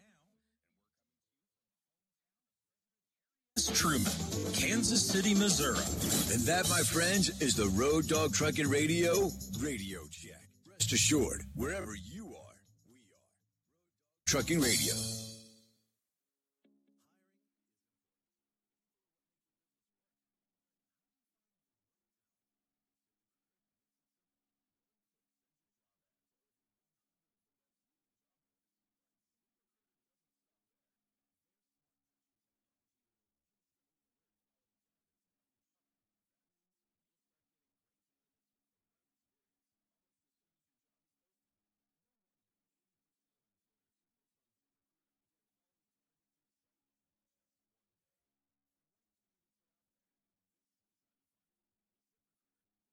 Way to hire.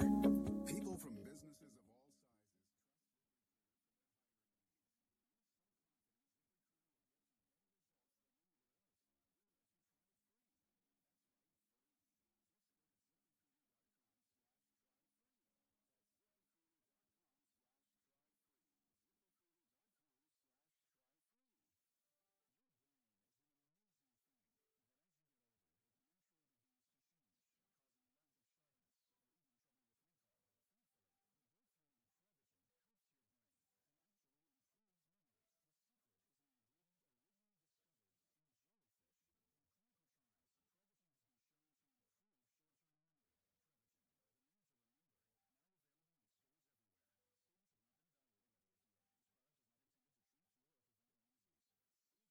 The deafening noise of your daily routine to the all-acoustic world of SiriusXM's Coffee House. Today's pop hits. I'm in love with the shape of you. Stripped down. Push and pull like a magnet. You rock bands.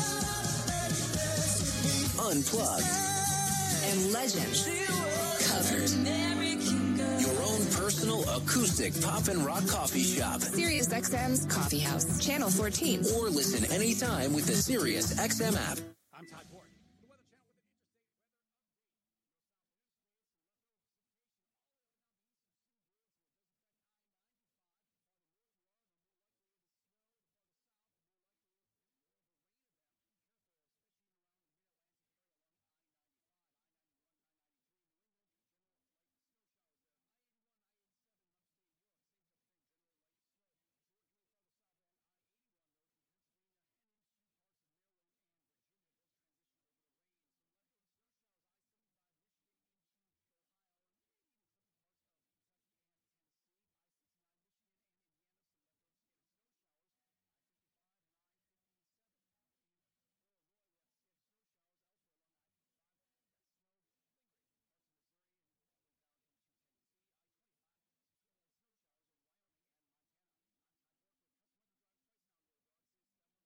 Your money, your taxes, your truck, and your road to success in the trucking industry. Now, back to Trucking Business and Beyond, the show that puts the money where it belongs. Back in your pocket.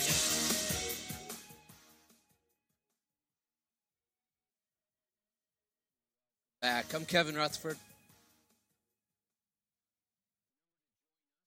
8888 Road Dog. We're heading into the final hour. Still some time to get through.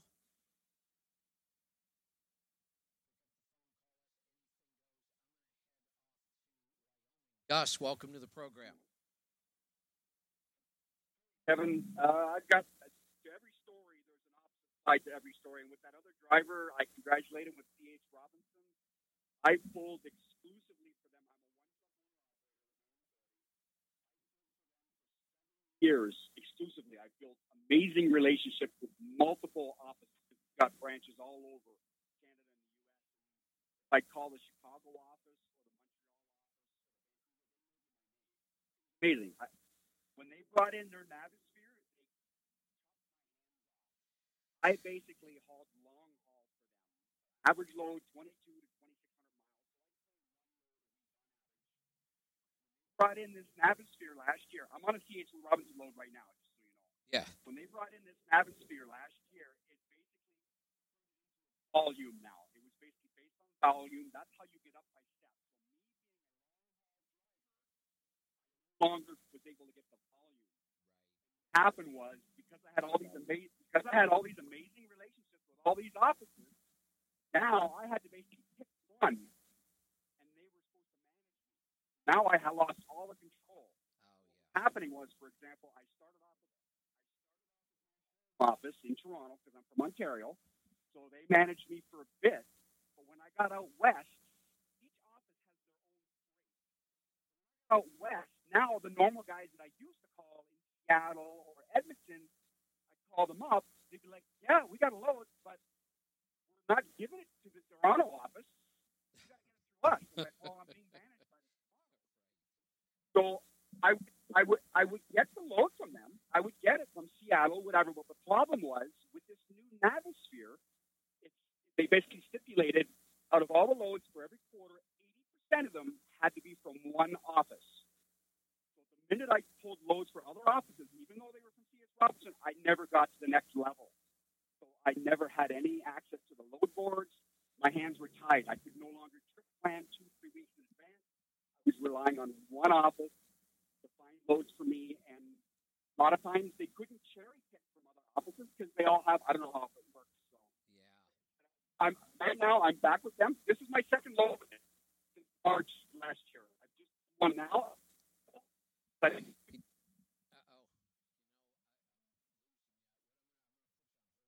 back? Sounds like you might be back.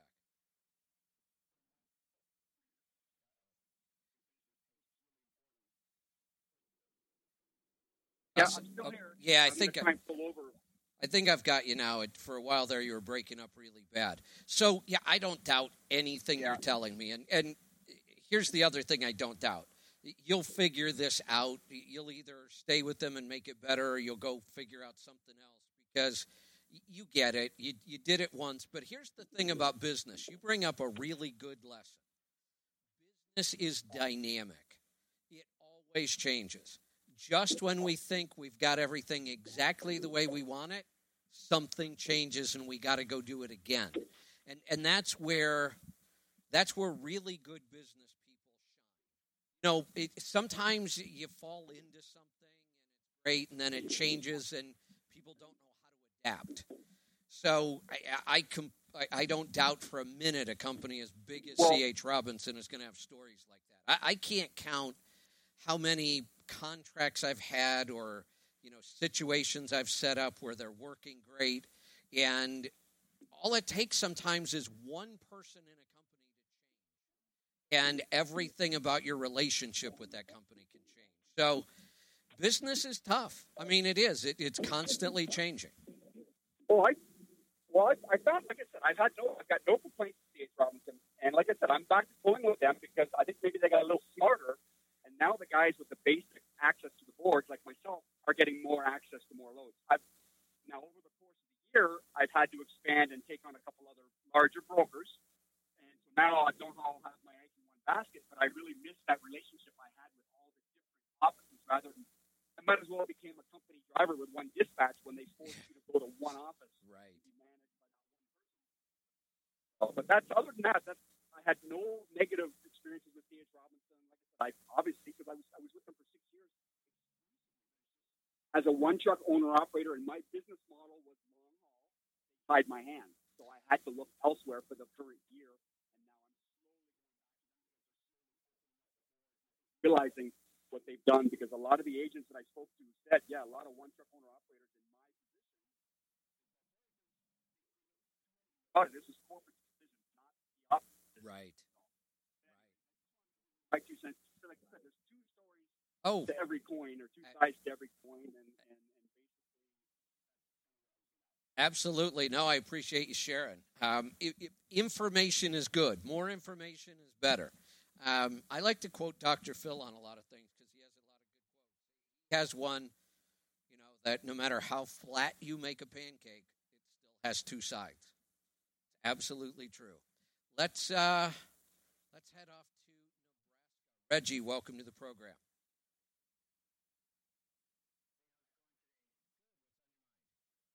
I have one quick thing and then a question.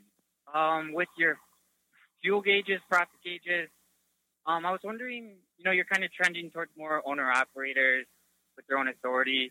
It wouldn't be much to just add fuel taxes into that, too, since the numbers are almost there. So this is just a suggestion. I don't know if you got it coming in the pipeline. And then my question was, I was wondering if you could have Royal Jones on the program, or, I think he's a really innovative guy, and I'd like to hear more about him, but he's kind of low key. And that's all I had for today. Yeah, okay, and I'll address both those. I'll cut you loose and let you. I know it seems like it should be easy to integrate fuel tax into profit gauges. It's not. It's a tremendous amount of programming, and we are moving towards lots of things. Now, our focus is on our mobile app for profit gauges and really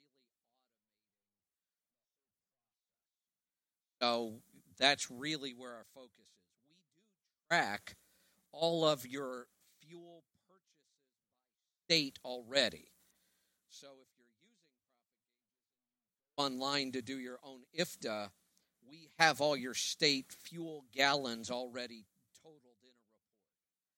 So I understand why, it might seem like it'd be easy to do fuel tax. A lot that goes into programming. And something else. We made a decision a long time ago when I first started with the idea of fuel gauges and profit gauges, and I went out and got estimates on what it was going to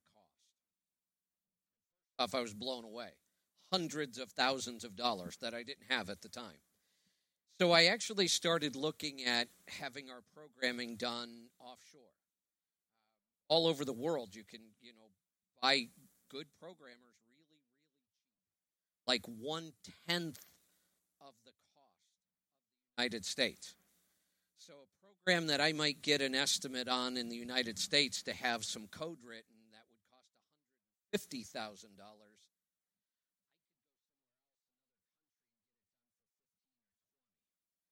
And that was tempting. But we decided a long time ago not to do that. All of our programmers are U.S.-based. In fact, all of our programmers now work for us. And they're all U.S.-based. And because of that, our programming cost is really, really high. It is. But we think the quality is better, and I like keeping those jobs here in the U.S. One of the reasons why you don't see us releasing a lot of new programming. Takes time to pay for it all. We do have a couple apps that we've brought out last year. We have a couple more coming. But it's a time and money issue because we haven't paid for any programming outside of the U.S. So now, as far as Royal Jones, for the people who don't know, he's the owner of Mesilla Valley Trucking, and he also owns a couple international. Got two of them down there. Very innovative guy, but he's always been very, very secretive about all of the fuel mileage products and strategies and modifications, and he gets amazing results. He's also pretty controversial in the industry. I don't know him personally. I know of him. I've never met him. I have met somebody who has been brought in to that company to really, really use data to get even bigger fuel mileage. And we have talked about a partnership because we have so much data on fuel mileage. But it's another one of those projects that I just haven't had time to advance. So maybe if I do, maybe I'll get an introduction to Royal Jones and maybe he will come on the show. We'll see. I don't do a lot of guests on this show, but once in a while we could. We'll see what happens with that. We'll be right back with more stuff. Stick around. Kevin Rutherford.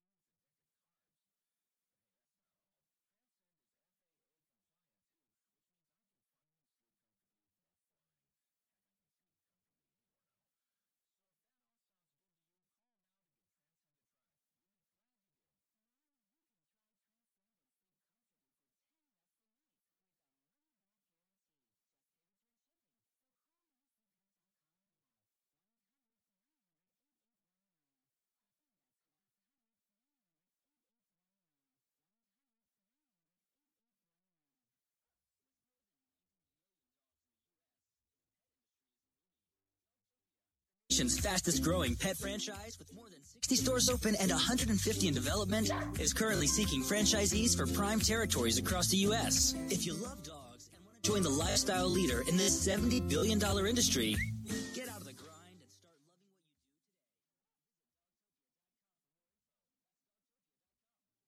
what you do. Topia, where every day is the most exciting day ever. At 7 a.m. East, it's the Dave Nemo Show. On the Dave Nemo Show, we'll wake you up and catch you up with what's going on. Exclusively on...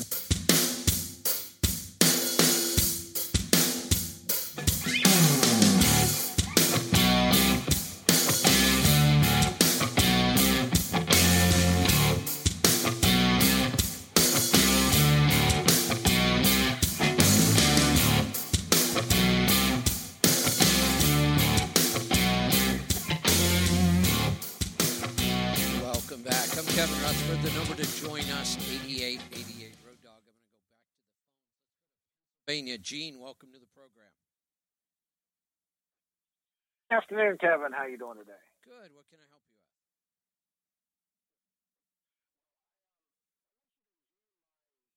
profit gauges, and I have a little bit of uniqueness to it.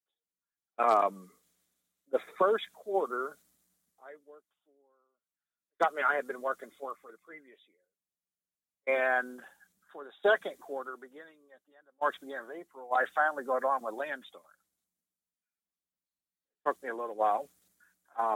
Also in April, I took my truck down to Pittsburgh Power. I only live about 45 minutes away. I had a little bit of work done to it there. We was able to turn it up. It was a factory 435 Cummins N14. After they reprogrammed it, didn't have to do much internally, but we put on the dyno. It come off the dyno at 465 horsepower at the wheel. Cost me a little bit in April. That second quarter, my appearance, was doing very well with Landstar.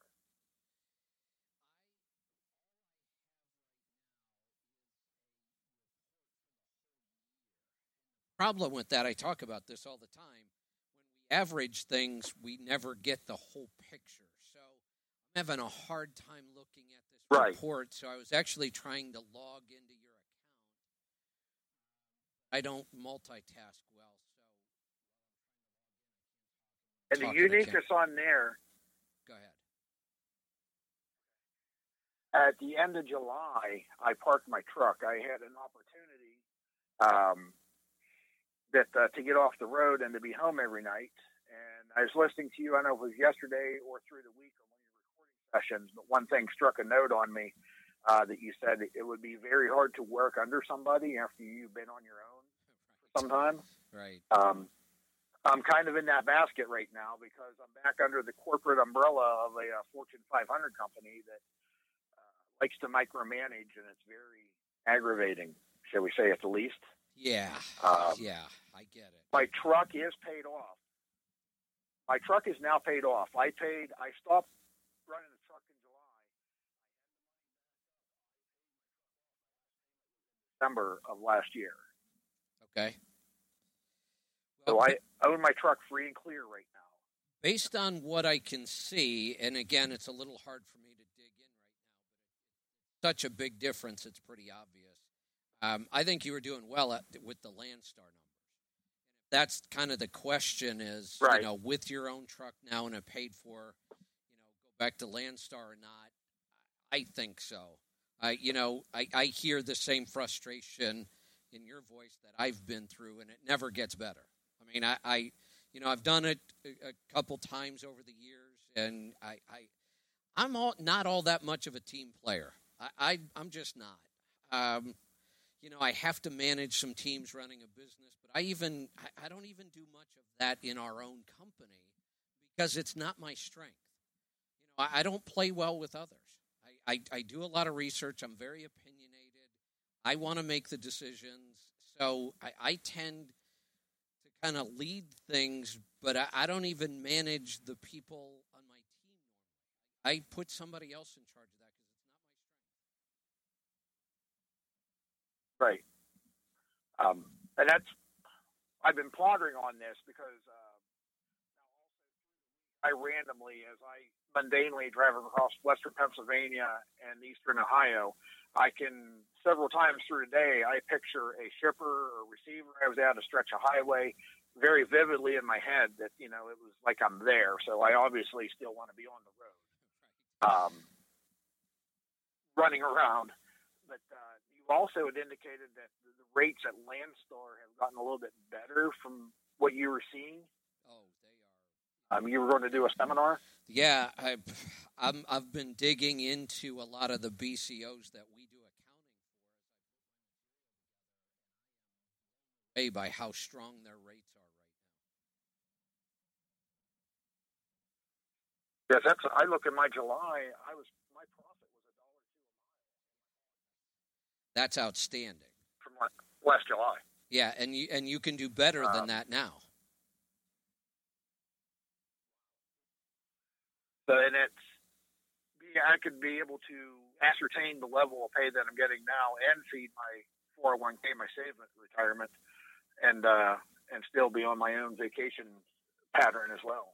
Exactly. Yeah, so sometimes we have to make that decision between want to make a lot of money and be unhappy because we're not doing exactly what we want to be doing, or would we rather go do what we want to be doing and not make as much money? Well, we're in a situation now where you can go do what you want to do and still make a lot of money. And be happy doing it. Exactly, right. Just the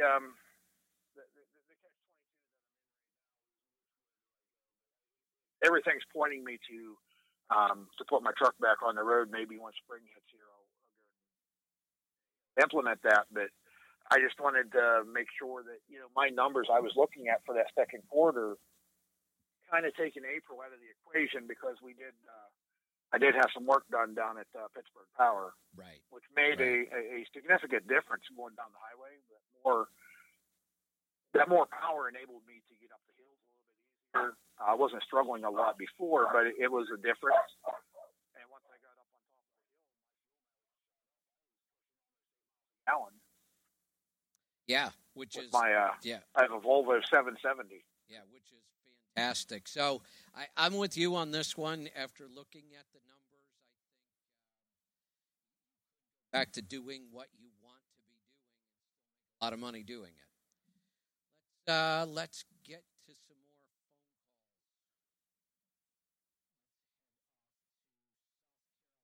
Chris, welcome to the program. How's it going, Kevin? Good. What's on your mind today? You were talking about I'm in one of those lease programs where it's all maintenance included lease through a company. Yeah. And for me, I'm happy with it, but you kind of brushed over some downfalls to it. And I understand, I can buy this truck out when I complete the lease. I really don't plan on it because I look at it like a rider lease. Like I'm renting a truck from Ryder or Hertz Benz. I get paid a percentage. But the company wants me to be an ambassador and help recruit more drivers. They're looking for owner ops, and they have some other trucks they're looking to do more of lease guys like me. And you were talking about the drawbacks of it. Could you kind of give me a few more? Because I don't want to give people information and tell them it's a good thing, and so I can look at your side of it and see what the bad part is. I'd like to simplify things. Anybody can complicate things. I think it's much more difficult to boil something down. And once I get to that essence, I don't need to dig any deeper. And this is one of those issues. There's only one thing here I need to look at. As an owner-operator, I make the most profit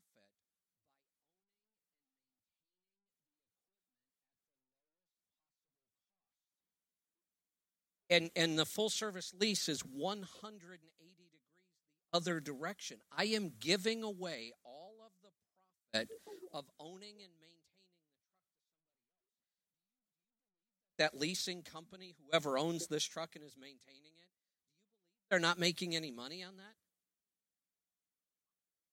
Oh, I'm sure they are. They're in business to make money just like I am. Right. So why would I give that away? Because then all that's all that's left, if I give them the profit to own and maintain this truck, the only available profit that's left is for driving it. Then you're a paid driver. You're not really an owner-operator. And I don't care what we call people, but I'm giving away the biggest part of my profit that makes me better and more efficient. I've always said I can move freight from point A to point B cheaper than anybody because I know how to manage equipment, I know how to buy equipment, I know how to get good fuel economy, I know how to get good maintenance. You've given away all of those opportunities. The only way for you to make more money is to drive more because that's all you're getting paid for. Okay, okay, that's what I'm asking. Yeah, I mean, like I say, in my situation, I'm happy. I'm paying 8.3 cents a mile, so I have flat maintenance. I know what my maintenance is every month. Yeah, and that's fine. And I always tell people, look, if you're happy with your situation, then don't let me persuade you any different. But I'm speaking to people who may not be in that situation. And if you wanted to, I could go into other downsides. But I don't need to. That one reason, giving up all of my potential profit truck, that's the only reason I need. But I could also go into the fact that I don't get to spec this truck. Somebody else spec'd it for me, which that's my bread and butter. I know how to spec trucks really well. I don't really get to modify this truck because it's not mine. I don't own it. There's another thing that I'm really good at. I'm really good at modifying trucks over time to lower maintenance costs, to lower fuel costs, and I'm good at managing the lifespan of a truck. I know when it makes sense to keep it with no payment. That's when you really make a lot of money. And I know when it makes sense to trade it and how much to spend. Those are all what make you really good and profitable as an owner-operator. In a full-service lease, you don't do any of that stuff. You drive. And that's really all you're getting paid for. And you have a lot more risk. I'm glad you're happy with it, but it's not something I would ever recommend to anybody. Thanks for, don't go away. We've got more coming. We've still... SiriusXM presents The Women in Trucking Show, brand new on Road Dog Trucking Radio. You have to respect these women out here. They are out here working just as hard as we are. Talk about the challenges and triumphs of women behind the wheel. This is Ellen Boyer with the Women in Trucking Association. Our goal is simply increase the number of women employed in the trucking industry. A brand new show, The Women in Trucking. They are out here just like we are. Every Saturday morning, 10 Central, 11 Eastern. On Road Dog Trucking Radio.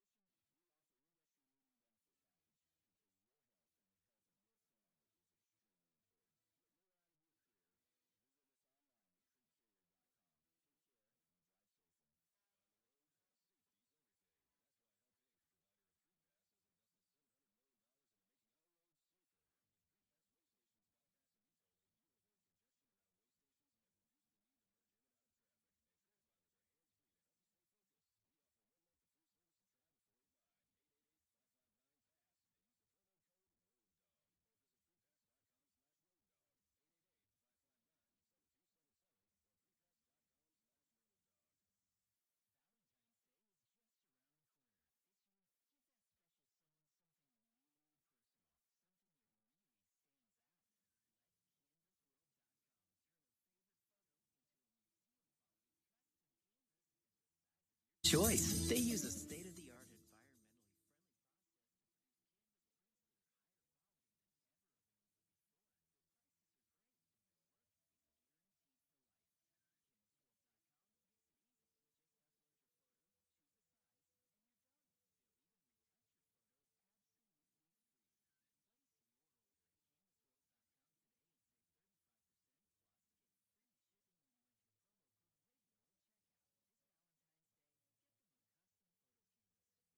cherish forever. And now, save 35%.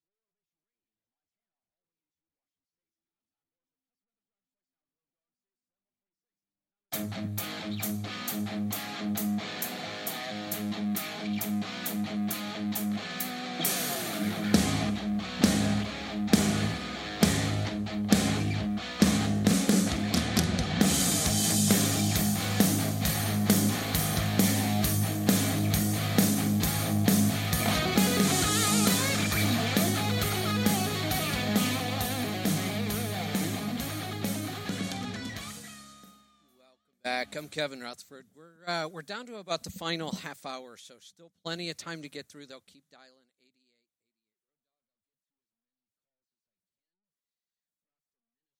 88. Kenneth, welcome to the program.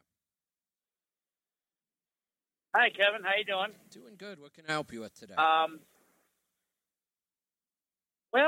I leased a truck from a company for 2.5 years. When the truck blew up and they took it back, they tried to get me to lease another one, but I decided I'd had enough numbers to feel comfortable buying my own. So I went out and bought a 2010 Peterbilt.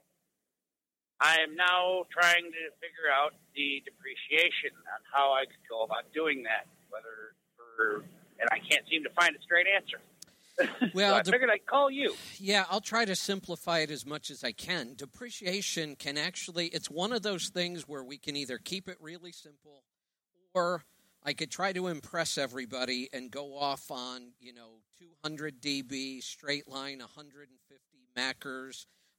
I could make this sound like, a top-level college course, and nobody would get anything out of it anyway. So let's just keep it simple. In fact, let's just use your numbers. When did you buy the truck? April 24th. Of 2017? Okay. So this is the first tax return you're filing with this truck. How much did you pay for it? $42,000. Okay. Have you done your accounting for the year?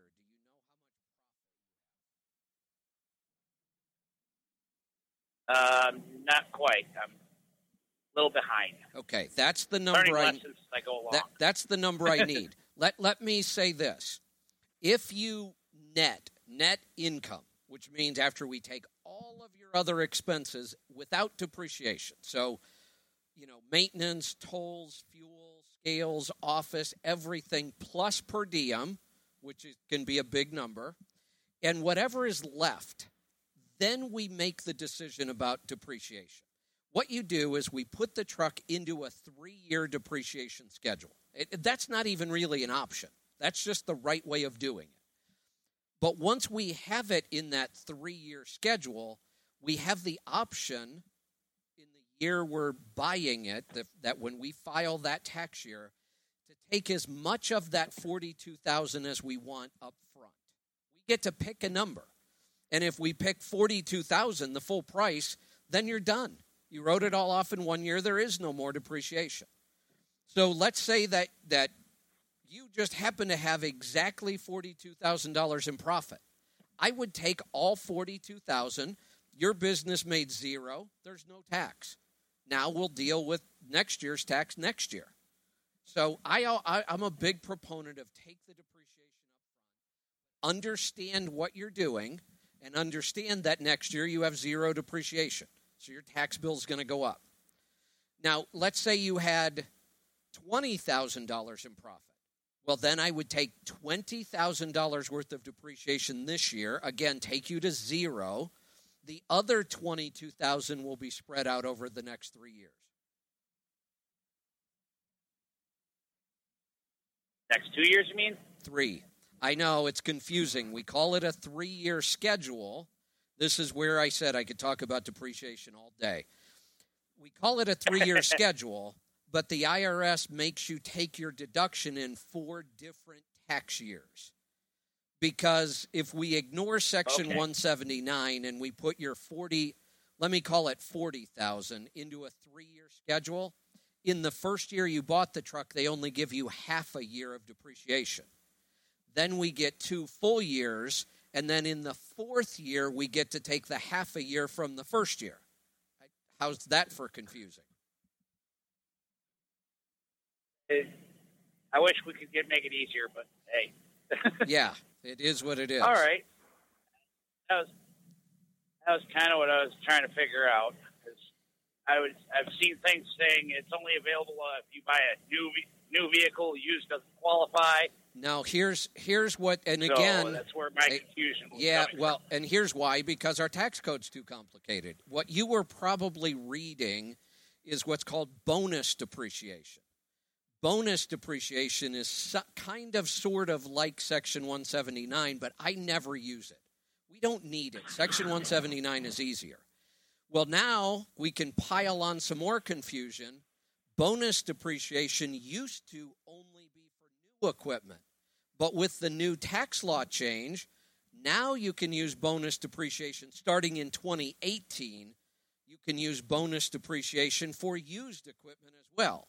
But I'm still going to ignore it because I'd rather work with the Section 179. It's just easier. Okay.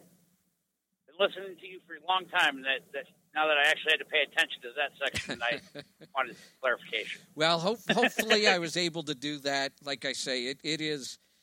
I could talk for the rest of the show about depreciation and go through facts, and it wouldn't do anybody any good. I would not encourage anybody to go try to understand depreciation in full. What I would encourage you is ask good questions like you just did. Hopefully somebody explains the basics, what you need to know. But even more important is having a tax preparer who will work with you to make good decisions about depreciation. That's the best answer to this. Let's go to Iowa. Tom, welcome to the program. Hey, I have a tax question.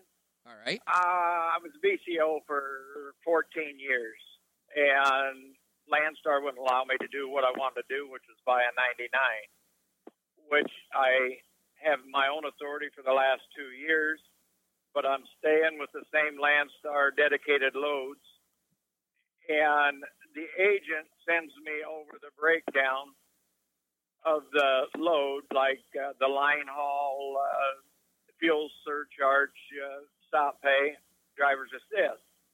Okay, we got this figure here. So they run, because I'm an outside approved carrier, lady puts in all the stops on another sheet, and at the bottom of the last sheet, I get a different figure. So Landstar takes a piece out of the top. Am I allowed to deduct that top piece as brokerage fees or no? So this is a really good question, and this causes a lot of confusion. And again, I'm going to try to simplify it as much as I can. One of the things we have to be careful of. Here's what I prefer. Let me try to use an example just so it makes the numbers easier. Let's say there's a load that pays $1,000 to the agent, but you're going to get $800 of that because the agent's going to keep $200. The easiest way to do this is for you to just show the $800 as revenue. Otherwise, you're going to have to show the $800 as or the $1,000 as revenue, and then $200 as fees. You still end up paying tax on the $800. So why don't we just simplify it? And it's also correct in the accounting. You didn't receive $1,000 and then have to turn around and pay the $200 as a fee. You received $800. So that's the correct way to account for it. Now, what I've seen, though, is I've seen brokers or carriers who will issue the 1099 incorrectly. If that's the only load you pulled, my example, you should get a 1099 for $800. But if they do it wrong, which they do all the time, I've seen them give you a 1099 for the $1,000. Well, if they do that, the easiest way to fix it is to show the $1,000 as revenue and then take the $200 as fees. So you're still only paying tax on the money you actually received. So if all the brokers and the carriers actually issued the 1099 correctly, this wouldn't be confusing because you could go by your 1099 and that's the real revenue you received. But unfortunately, I see this screwed up all the time. I think Landstar's got it pretty much straight on. I think you answered my question. I think the 1099 that was issued was they're taking for what I'm doing an astronomical amount of money. But all that said, I'm totally comfortable with what's going on, what I'm doing. I'm 65 this year, and I'm not sure how many more years I'm going to drive, but you pretty much answered my question, what I wanted. Good. I think we'll just stay with the $1099 that they sent there and just leave the their portion alone. Yep, perfect. That's the easy way, and it's also the correct way. Because, again, unfortunately, the financial sector complicates accounting. Accounting is nothing more than money in, money out, really.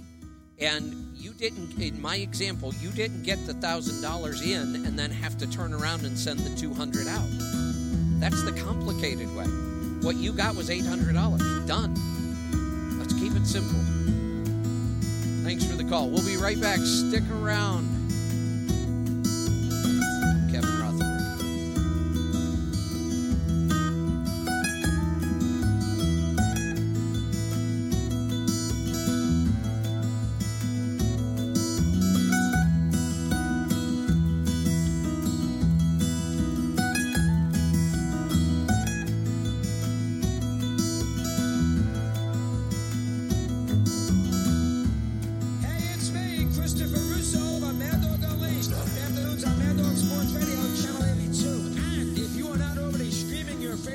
XM shows, channels, pop-ups, concerts, and more anywhere you go.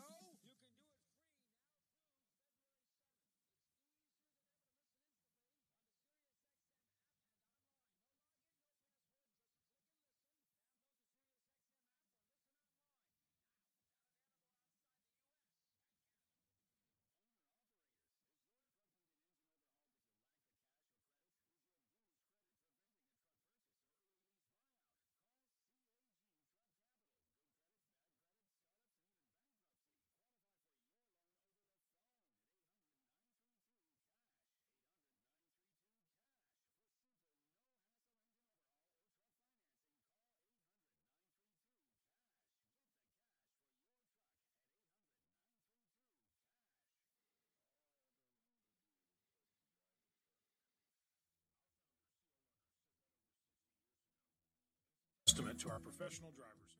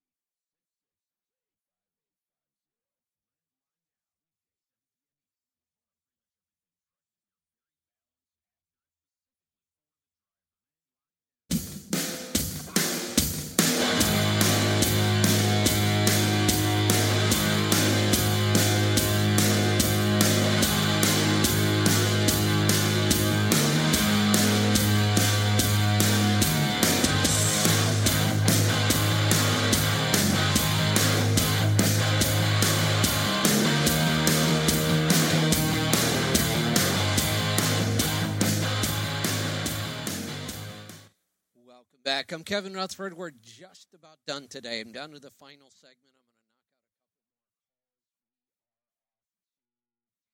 a couple more. Colin, welcome to the program. Hey, sir. How you doing today? Doing good. What's on your mind?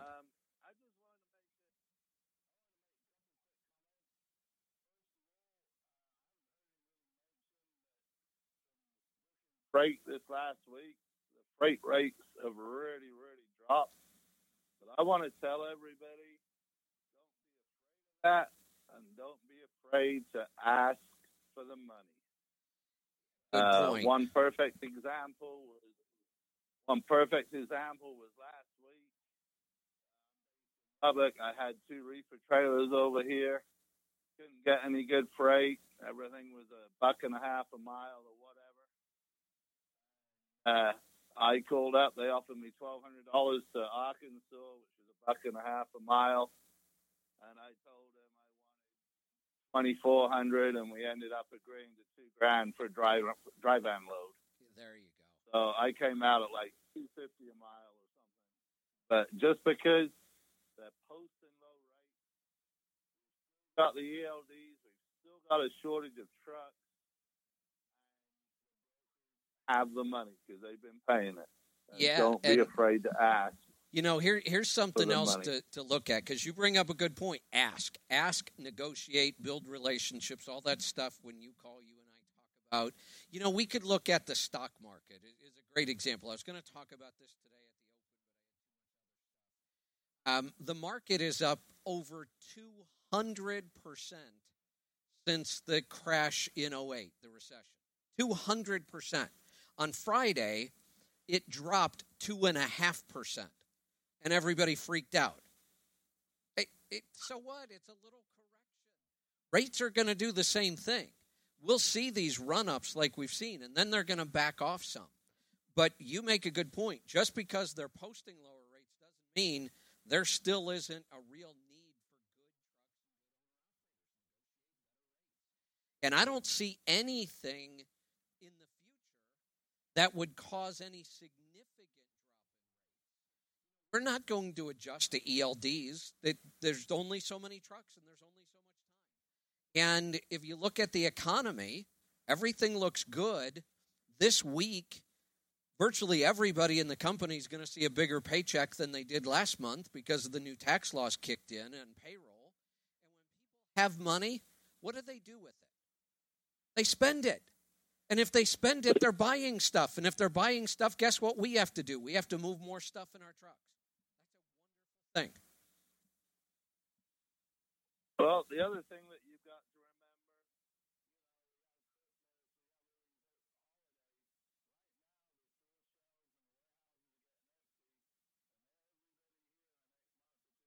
start to get all their big income tax returns. Oh, that's right. And they're going to be out spending money.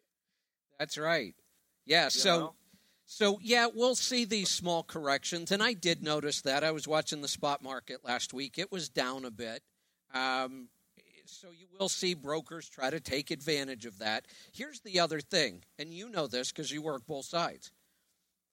Brokers know that they watch the information better than owner-operators do. So if the brokers notice a small drop in rates, they will exaggerate it. They'll say, oh, no, rates are down this week. And the owner-operators don't watch the real stuff, so they don't know, and they'll accept that load. When you just showed that you were able to negotiate way more than what they posted it for. Yep. Oh, yeah. Yeah. My second comment was... Go ahead. My second comment was, you know, you and I met last year. And I remember you saying on the show a week or two after that, you know, encouraging people to get there. And I don't know if you want to explain a little bit about Connected, but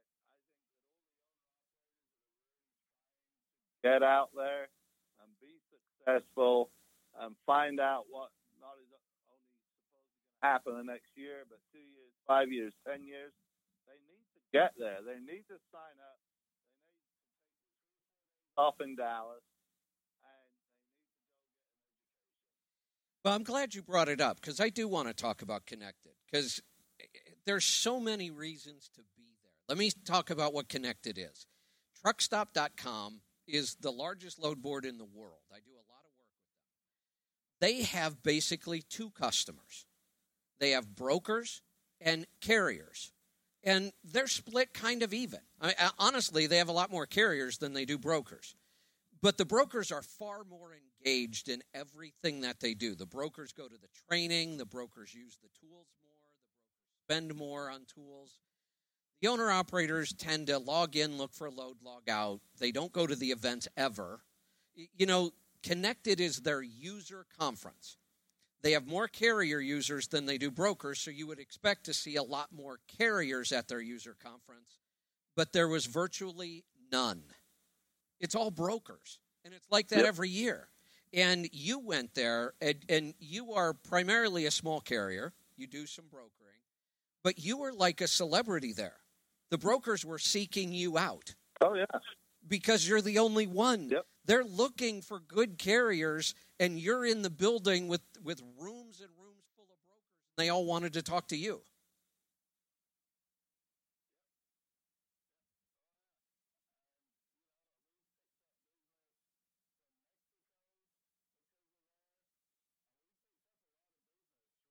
For both my carrier and my brokerage side of things. Yeah. And I just want to encourage people to go and get the education. The people that they have there speaking, not only yourself, but I remember, I think it was the year before that you weren't there, and they were talking about how the United States is going to be 27 or 37 or something, major cities, set up like a bicycle wheel, and we'll be delivering to the outside of the city, and they'll have little vans running all your groceries and things right to your door, and it's set up like a spoke on a bicycle wheel. Amazon and all those kind of things. You learn all this years ahead. You remember Connected last year. Yeah, last year they had Noel Perry there, you know, who did an awesome job of laying out the future and talking about Amazon. And literally, you listen to this show, almost every topic that I have talked about since Connected last year came from material I learned at Connected last year. That's how much I learned when I was there. Yeah. Yeah, and then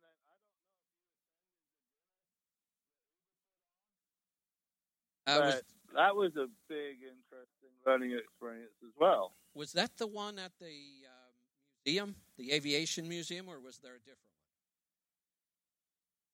one? No, that was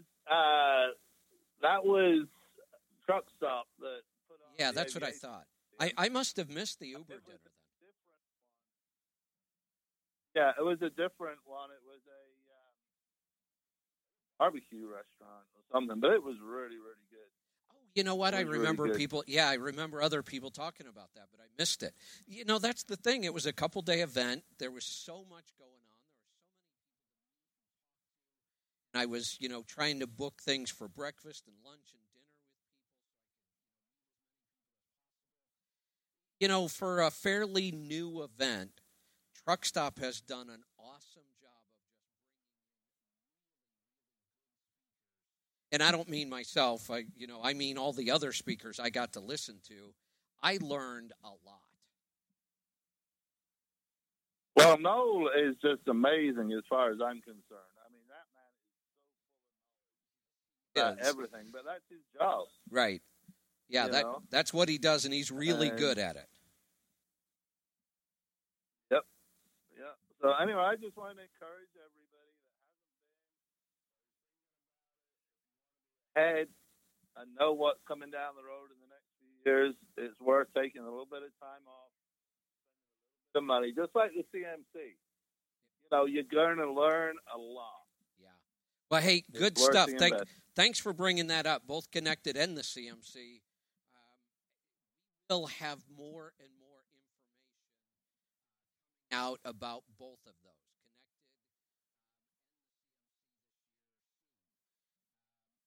Connected is, they've already launched that at Connected again this year, but I'm excited about all the other speakers they bring in. They have some awesome information.